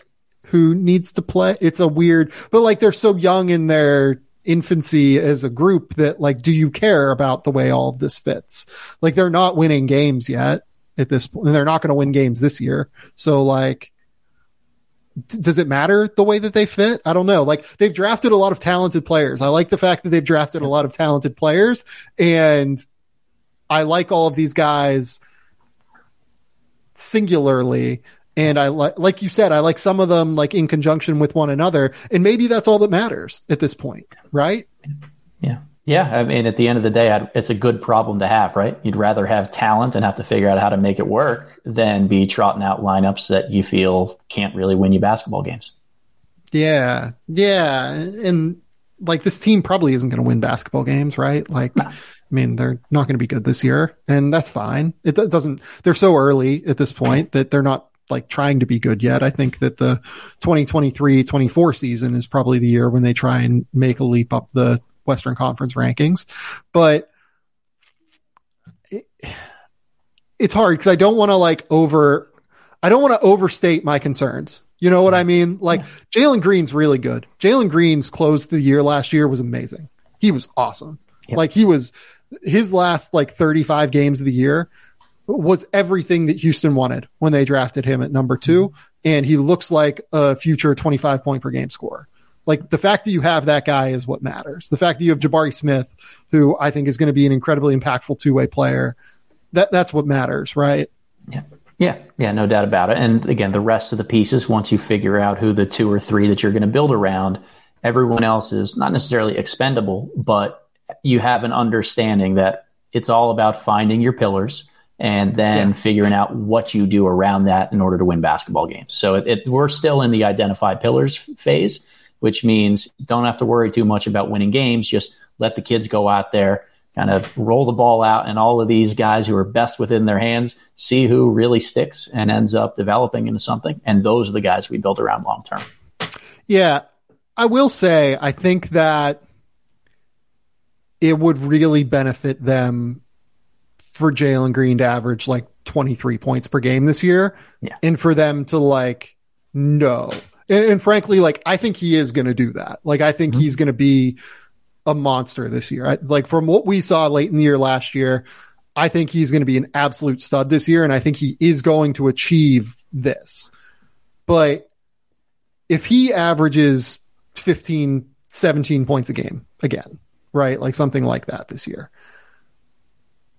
it becomes like you're spinning your wheels a little bit, and that can be a tough place to be organizationally because rookie contracts are 4 years, but those 4 years catch up to you in a hurry, a little bit quicker than what you think.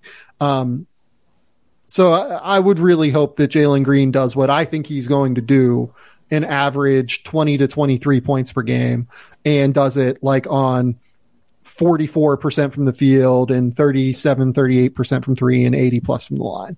Yeah. And as long as he does that, I think that Houston is right along their trajectory at this point. Yep. Totally agree. Yep. Okay. Let's move on to the San Antonio Spurs, which is a newly rebuilding team. obviously they have guys like Josh Primo and Devin Vassell. Keldon Johnson still counts in this conversation. And I think Keldon Johnson's one of those guys that's like just gone completely ignored by the national media, despite the fact that he is really good. He's really good. Like really good. Yeah. Like averaged as a 21-year-old last season, or 22, I guess he was, but he averaged 17.6 rebounds, while shooting 40% from three on 5 3-point attempts per game. He's really good. Like being that young, being able to do that, like the Spurs should think he is a 20-point per game scorer long-term, I think at this point. That's why they signed him to that extension, right? Like that's a extension that I think makes total sense for them to give him, what is it? It's like, I think it's a descending like $77 million a year or something like that. Yeah. It's an awesome contract. And, this year they go out and they bring in 3 first-round picks, Jeremy Sohan, who I love, and then Malachi Branham and Blake Wesley, who I had in the 20s, which is where they drafted them. And I think they drafted them like in completely appropriate spots. Yeah. And this team is a team that's had good track record developing players. And these are guys that have high upside, certainly in Branham and Wesley. Neither of them, I think, are particular. Wesley's okay defensively. Wesley was good on ball this year defensively. Yeah. Malachi Branham is not very good defensively at this point. Interesting core. Again, like it's a young group of guys that are going to figure it out together, I guess. Yeah, they're a step farther back than everybody else that we've talked about thus far because they're still searching for who's going to be that pillar and that guy. I think there are high hopes that it ends up being Josh Primo. I think there's really high hopes that Keldon Johnson can carry, like you said, a higher scoring load. I don't know if either of those are number one option type of guys that you want to have on a playoff caliber team. Maybe they grow into that. Maybe this is the year where San Antonio just has to invest in saying, you know what, we're going to ride or die by these two guys and see what they give us. I love Devin Vassell. I think there's untapped potential for him that he's started to tap into as being a guy who creates his own shot. But again, not a number one option type of guy, if I'm being honest with you. That's just not where I see him. So there's the 3 rookies that you never know what to expect from a rookie coming in, and they're never going to be really efficient. But with the defensive concerns of a guy like Branham or just the inconsistencies at times of a guy like Blake Wesley, how much are you going to look at this season, a year from now and say, okay, this is the role that guy's going to be able to play long term. We really know what we're getting with Blake Wesley. With Malachi Branham, man, this is the type of player we know we can build around now. I don't know if a year is going to be enough to really do that for San Antonio. So this is a very, very early way of me saying I like a lot of the individual pieces. I think they're still missing their top dog. Yeah, this is a pure developmental year for San Antonio at this point. Now that they've moved DeJounte Murray, they have all of these picks. This is like absolutely a developmental year in every way. And we'll see what these guys look like, right? Like Jakob Poeltl is an interesting player that like could be a part of the core, could be moved, right? They have a bunch of other guys, right? Like Doug McDermott, Zach Collins, like interesting players, but like could be moved, could not be there in a year or two, right? I don't know. It's a weird group. It's a very weird group of players that like the Spurs, they have a chance to be the worst team in the NBA this year, right? They definitely do. And it's not because they don't have talent. It's because all of the talent that they have is so young. Yeah. Yeah. Like I like Keldon Johnson, but Keldon Johnson like might be their highest scorer this year. Yeah. And like Devin Vassell, I like Devin, but like he might be a year away from being like a winning player in the NBA. And I don't know what they're going to do at lead guard. Do you? Like, are they just going to like give the ball to Josh Primo? I would think. I mean, what is it? Trey Jones, the other guy? Trey Jones, maybe. Yeah. Like, like I like Trey. Like, let's do this. But I had a top 20 grade on Trey. Like, I actually really like Trey. But me too. I haven't like. He was effective when he played last year. Like he averaged 6 points, 3 assists in 16 minutes a game while shooting 49% from the field, but like he can't shoot yet. So, and even if Trey Jones ends up being a guy that, surprises us and has a really, really good year, what does that mean long-term for him and Primo? Is that a guy that, are those two guys you can play alongside each other for really long minutes? It's just, there's a lot of fascinating things the Spurs have to figure out.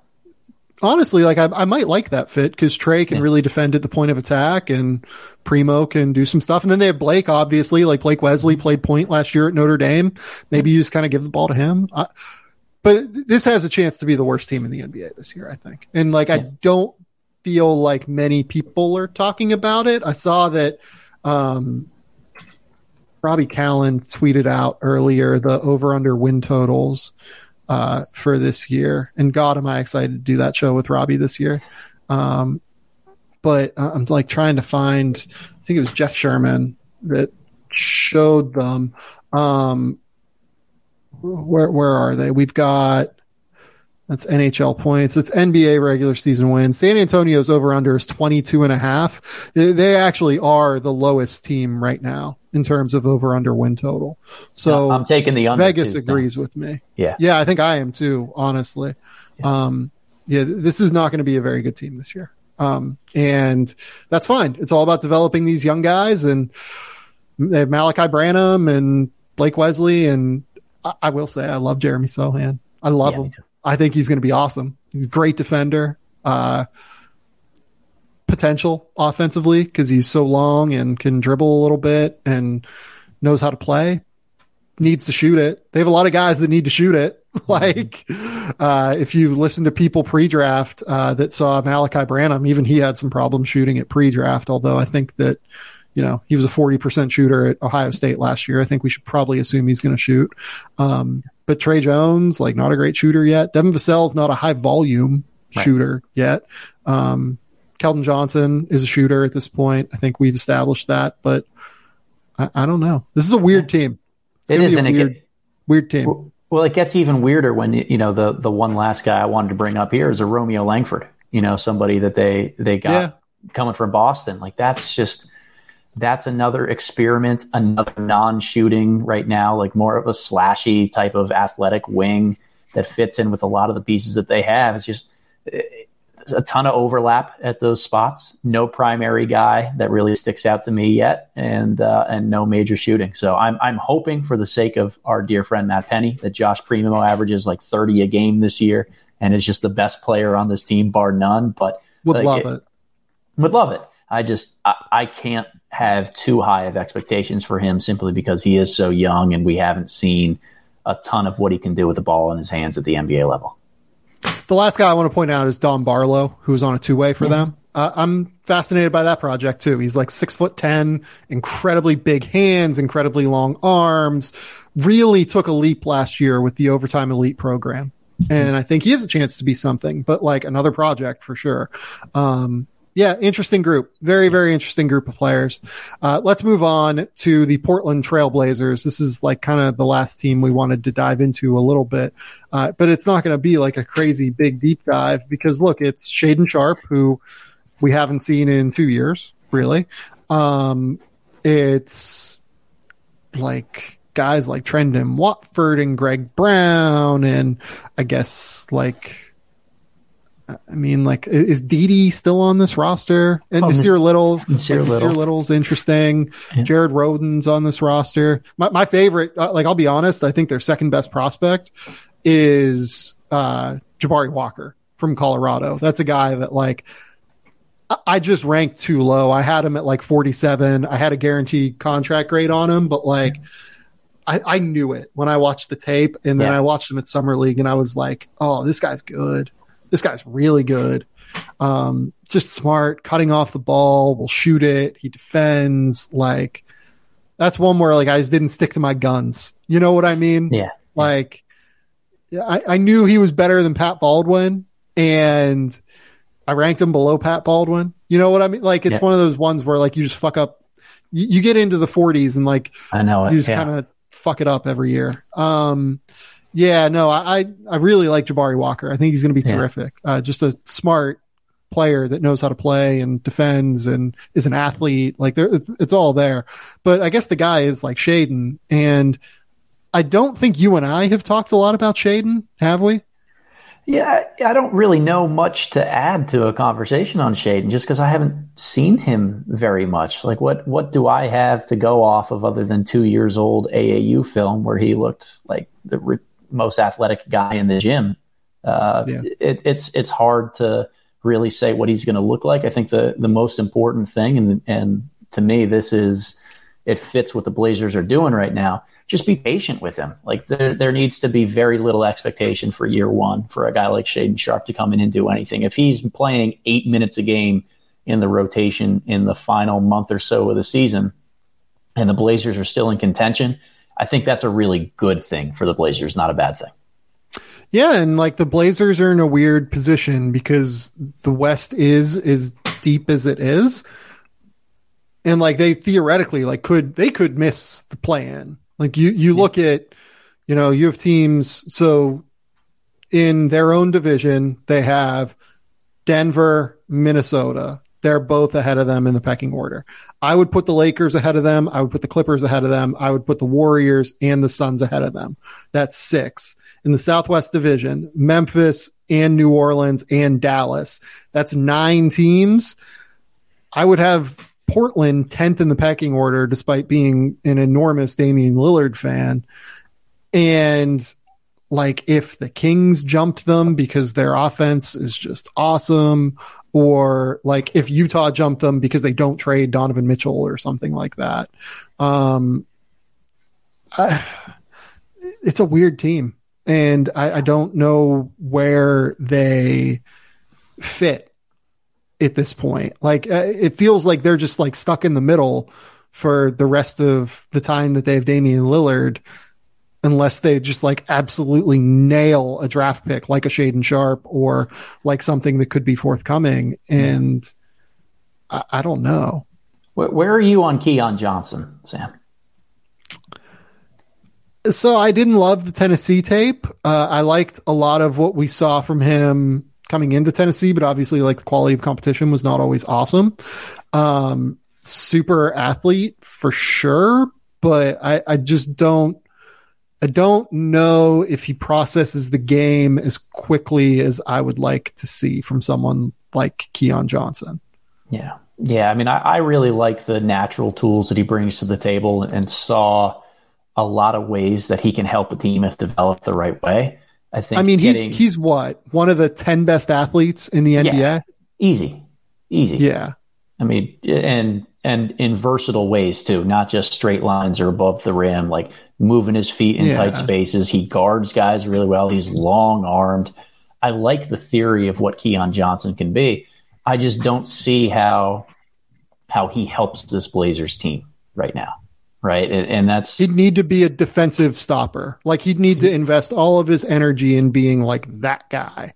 Right. Yeah, he would need to, which in that case, like, I think that's where, when you have Jabari Walker, maybe that's what he turns into, where, okay, is Keon Nasir Little as well. Nasir Little is absolutely that type of guy. So it's an overlap for some of these younger guys. When you're not necessarily a rebuilding team, but you're in the middle of the pack there, like Portland is, you want to compete. Your margin for error is very, very, very thin in those role player spots, particularly 6, 7, 8 that you're bringing off the bench.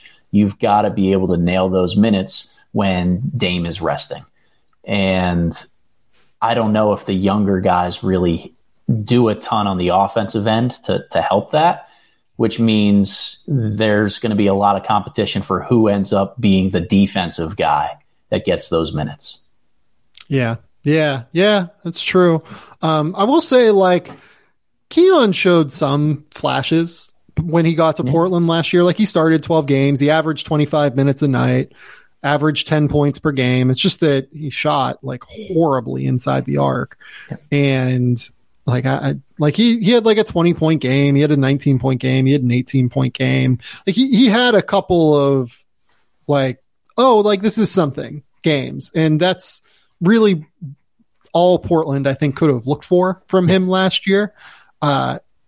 He needs to improve off the bounce, needs to improve the way that he can like functionally score in the mid range and at the rim. I don't love his footwork as a below the rim finisher right now, because like not everything is going to be skying above the basket, as much as we all love to envision it that way.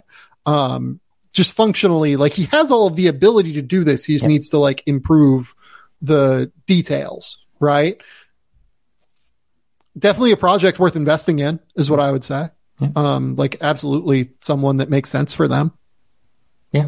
Again, I like a lot of the younger pieces there from an intrigue standpoint. It's just, this is, Damian Lillard is still here. The rubber has to meet the road now. So who's going to really step up and be able to give them something right away? I think developmental minutes are not really there for the Blazers anymore. And by the way, like the guy that's going to step up and be the defensive stopper this year is Gary Payton.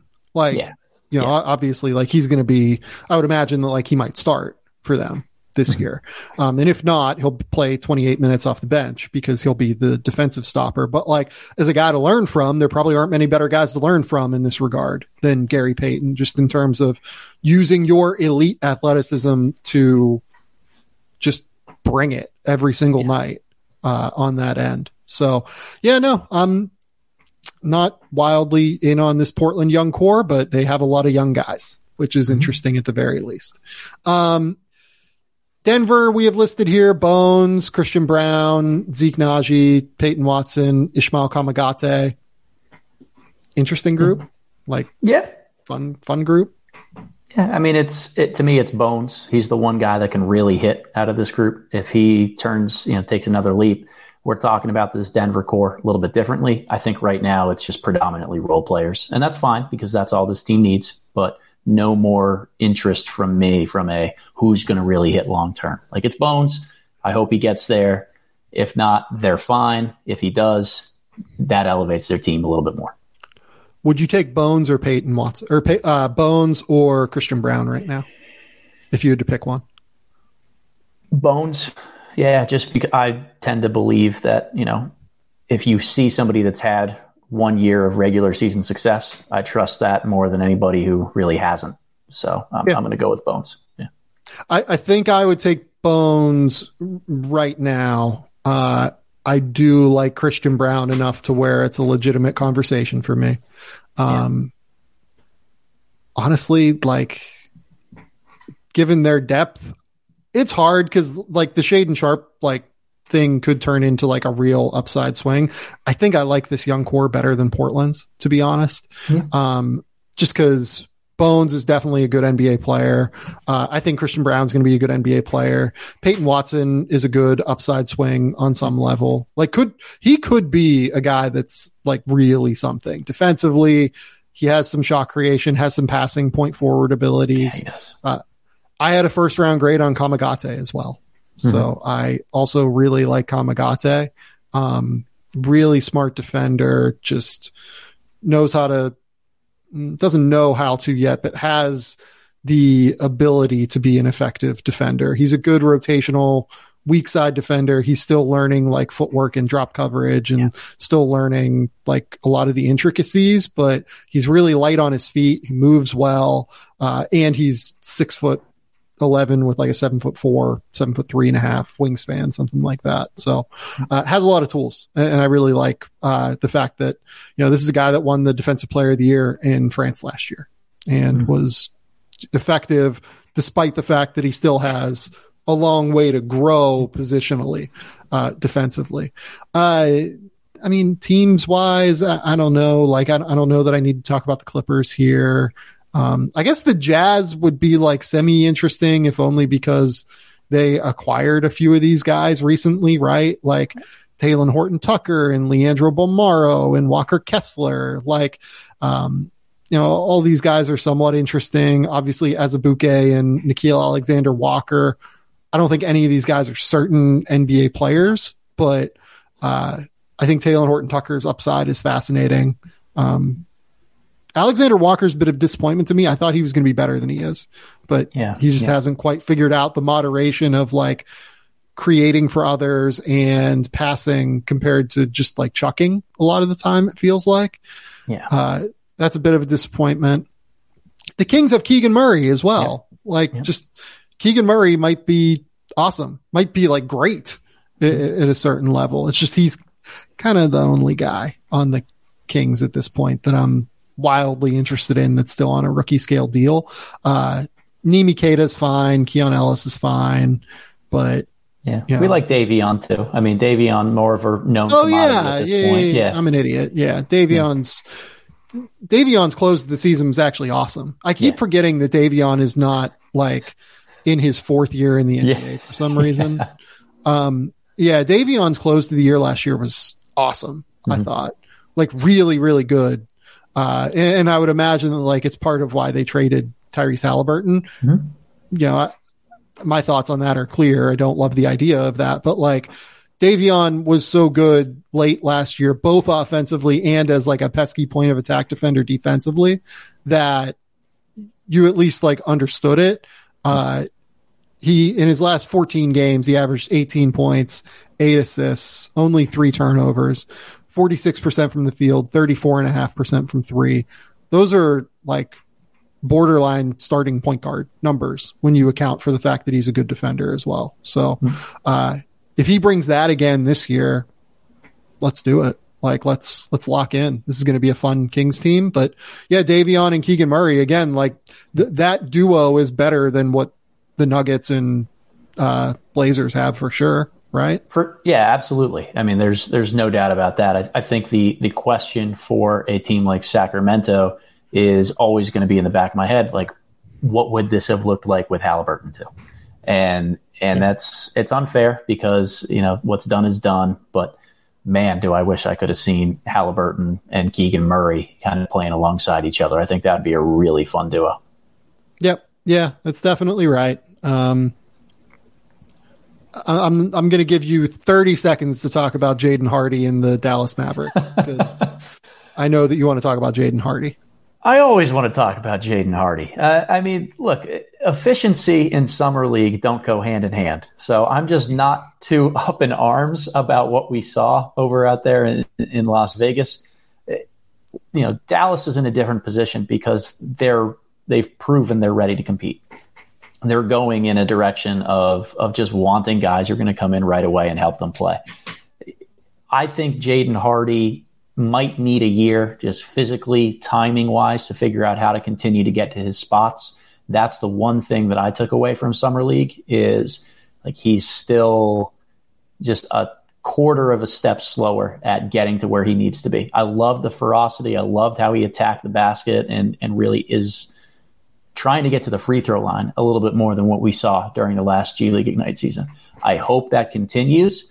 How scalable his game is if he gets minutes alongside Luka Doncic right away, I'm not sure because he's going to want to go in there and just get him up. And you know what? He should because that's how he plays the game. But if you're Dallas, like those, again, developmental reps are not necessarily there on their NBA roster right now. So lower expectations from Hardy year one as a result. Spins, I just want people to know where you had him on your board because, it was me and Matt doing this before and we talked about Jaden on the pod before, but I do want to just let you were very high on Jaden and I want to be very clear with the people.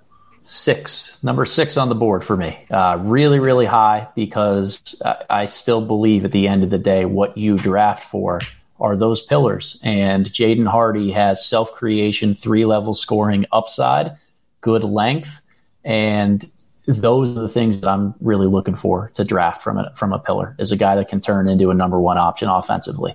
I think Hardy has the potential to do it. He is farther away, which is one of the reasons why he fell to the second round, but I am willing to buy into that potential. Well, and it's even if he's not a number 1, he could be like a Jordan Poole kind of guy. Yeah. Right. Like there, if you can dribble, pass, and shoot, there are ways to get you on the court and be an effective player at the end of the day. Jaden can do that. Yeah. It's not become a number 1 option or you're out of the league, right? It's not a strikeout thing, which is why I felt more comfortable putting him higher on the board, because if he doesn't end up being that number 1 option, I still think there's a pathway to being a productive player. I really value guys who can go out there and score 25 to 30 on any given night. And I think Hardy's that guy. Okay. New segment on the show.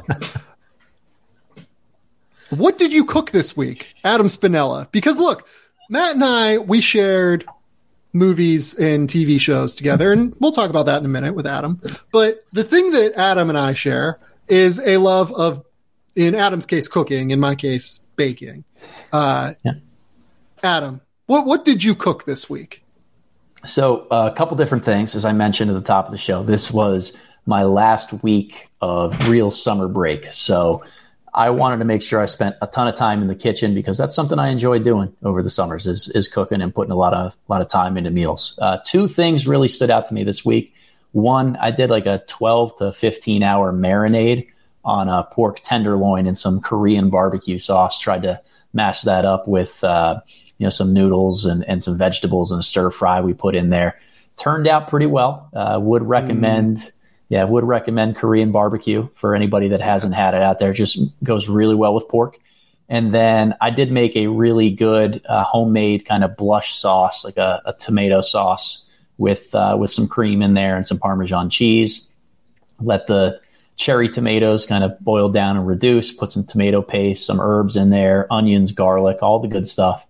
And then add some cream, whip it together at the very end. Put some homemade pasta. Thank you to whoever got that for us off our wedding registry, a pasta maker. And it's really good. I'm an Italian. I'm going to love pasta. Like that's my bread and butter and what I go to. But that was one of the good meals to send myself out on before evening time becomes pretty scarce around here. I love that you're making your own pasta. That's the key. Like that's fantastic. That's something that Laura and I have not jumped into yet. We will at some point. So we'll get into what I did, but to do what I did this week, I had to go to, the store, a department store out here and like buy some supplies. And one of the things I saw was a pasta maker and it was on sale. It was like $100, like for a pasta maker. And I was like, should I do this? I didn't do it, but I don't know. At some point I'm going to have to do that. Yeah. But part of it is I feel like if you're an Italian, and look, I am as well, are you cheating a little bit having the pasta maker instead of using the rolling pin? That the... Yeah, and I tried doing it the old-fashioned way a couple times, years ago, and it didn't stick for me. It just wasn't very good. There was one time I had company over and tried to make gnocchi, and those suckers just wouldn't float. So, I don't want to look like an idiot anymore. We got the pasta maker. We're going to just roll with that now. Yeah. So it was Laura and I's anniversary this week. And I did a couple of things. So I did a bucatini with a cream sauce that had a bit of garlic, bit of chili. Didn't make the bucatini on my own. Pre-made bucatini, but made the sauce. Not quite an Alfredo, but a creamy based sauce that was very good. Turned out great. Very pleased with it. But the real thing I did is that for our anniversary, Laura, who is the best wife, bought me a patisserie book of recipes that I can learn to bake from and improve my baking skills. It's a book that has a lot of skill-based stuff, and then it has recipes. I started with the very basic, just lemon meringue pie. I'm going to go through and make all of the recipes in this book at some point, but started with the lemon meringue pie, made the pastry, made the curd. The curd was absolutely perfect. I candied some lemon peel and put it on top of the curd, and then obviously did just an awesome Swiss meringue on top of it, and it turned out absolutely fantastically. It went really well. Just a perfect gift. Just I couldn't be more thankful for my wife for doing that. Well, happy anniversary! And as you say that, I think I just booked my flight out to Australia to have some of that next time you're making it, because that's oh my god, it's everything that I love right there. Yeah. I think the next one is this apple tart on croissant dough kind of thing that I'm gonna do. I'm excited. But yeah, and then movies. I watched a few movies this week with Laura. We watched What Josiah Saw, which is this movie by a guy named Vincent Grayshaw, which was the bleakest movie I've ever bleakest movie I've seen in like 2 or 3 years, probably, maybe not ever, but it was really good. It was incredibly well made. Like the way it was shot, the way the images were framed. Like there's this sequence where it's from one of the characters' perspectives and he's watching like a hallucination through like a drug hallucination through a doorway, and you're watching people like come through and pass the doorway. It's really impressively made. And then I watched a movie called Moloch, which is like folk horror, like in that genre. It's like a Dutch movie that's in English. What else? What else did I see? I think we talked about Nope last week. I saw Nope in theaters. What else did we see? I just want to know where you find these movies. Like that's the obscure Dylan Jones of Weber State find of a movie, a Dutch film shot in America. Yeah. Wow. Those two were on Shudder. Those weren't actually that hard to find. Laura and I go through Shudder pretty regularly and we find those. I saw Not Okay, which is this movie with Zoe Deutsch where she like, how do I explain this? She like fakes being at a terrorist attack for social media clout. It's like one of the most uncomfortable movies that you will watch, and she's amazing in it. I don't even know if I'd recommend it, but I finally watched Hustle as well. Yeah. Well, which was nice. Uncomfortable movies is the last thing I'll say here before we end the movie topic. The most uncomfortable movie watching experience I ever had was being 15 years old, going to see Knocked Up in theaters with my high school girlfriend and her mother. So there have been some really, really bad moments in terms of uncomfortable movie watching experiences. I don't think I will ever be able to top that one, though. Yeah. What was your thought process going into that? It's right in the title, Adam. Yeah. Nope. No good thing could come of this is really basically what it comes down to. Yeah. It's in the title. You can't even like come up with the excuse of like, oh, I didn't know what this was going to be. No, I think this ended up being one of those movies where, you know, she said she wanted to see it and mom was like, well, if you're going to see it, you have to see it with me. And then I'm kind of there. So it was a time. Well, the good news is I finally just killed the mosquito/fly that was buzzing around here. So this is a good place to end the show on 2 hours, almost on the dot. Spins, tell the people where they can find your work. Follow me on Twitter at @theboxin1_ or over on my Substack page, theboxin1.substack.com. It's Sunday night here as we're recording. Monday, actually releasing a piece pretty proud of that has to do with the relationship between positive free throw shooting and growth to become a 3-point shooter in the NBA. So be on the lookout for that one. But otherwise, just follow the Twitter. And Sam, always good to see you. It's always good to see you too. Go to Adam's YouTube channel, by the way. Yeah.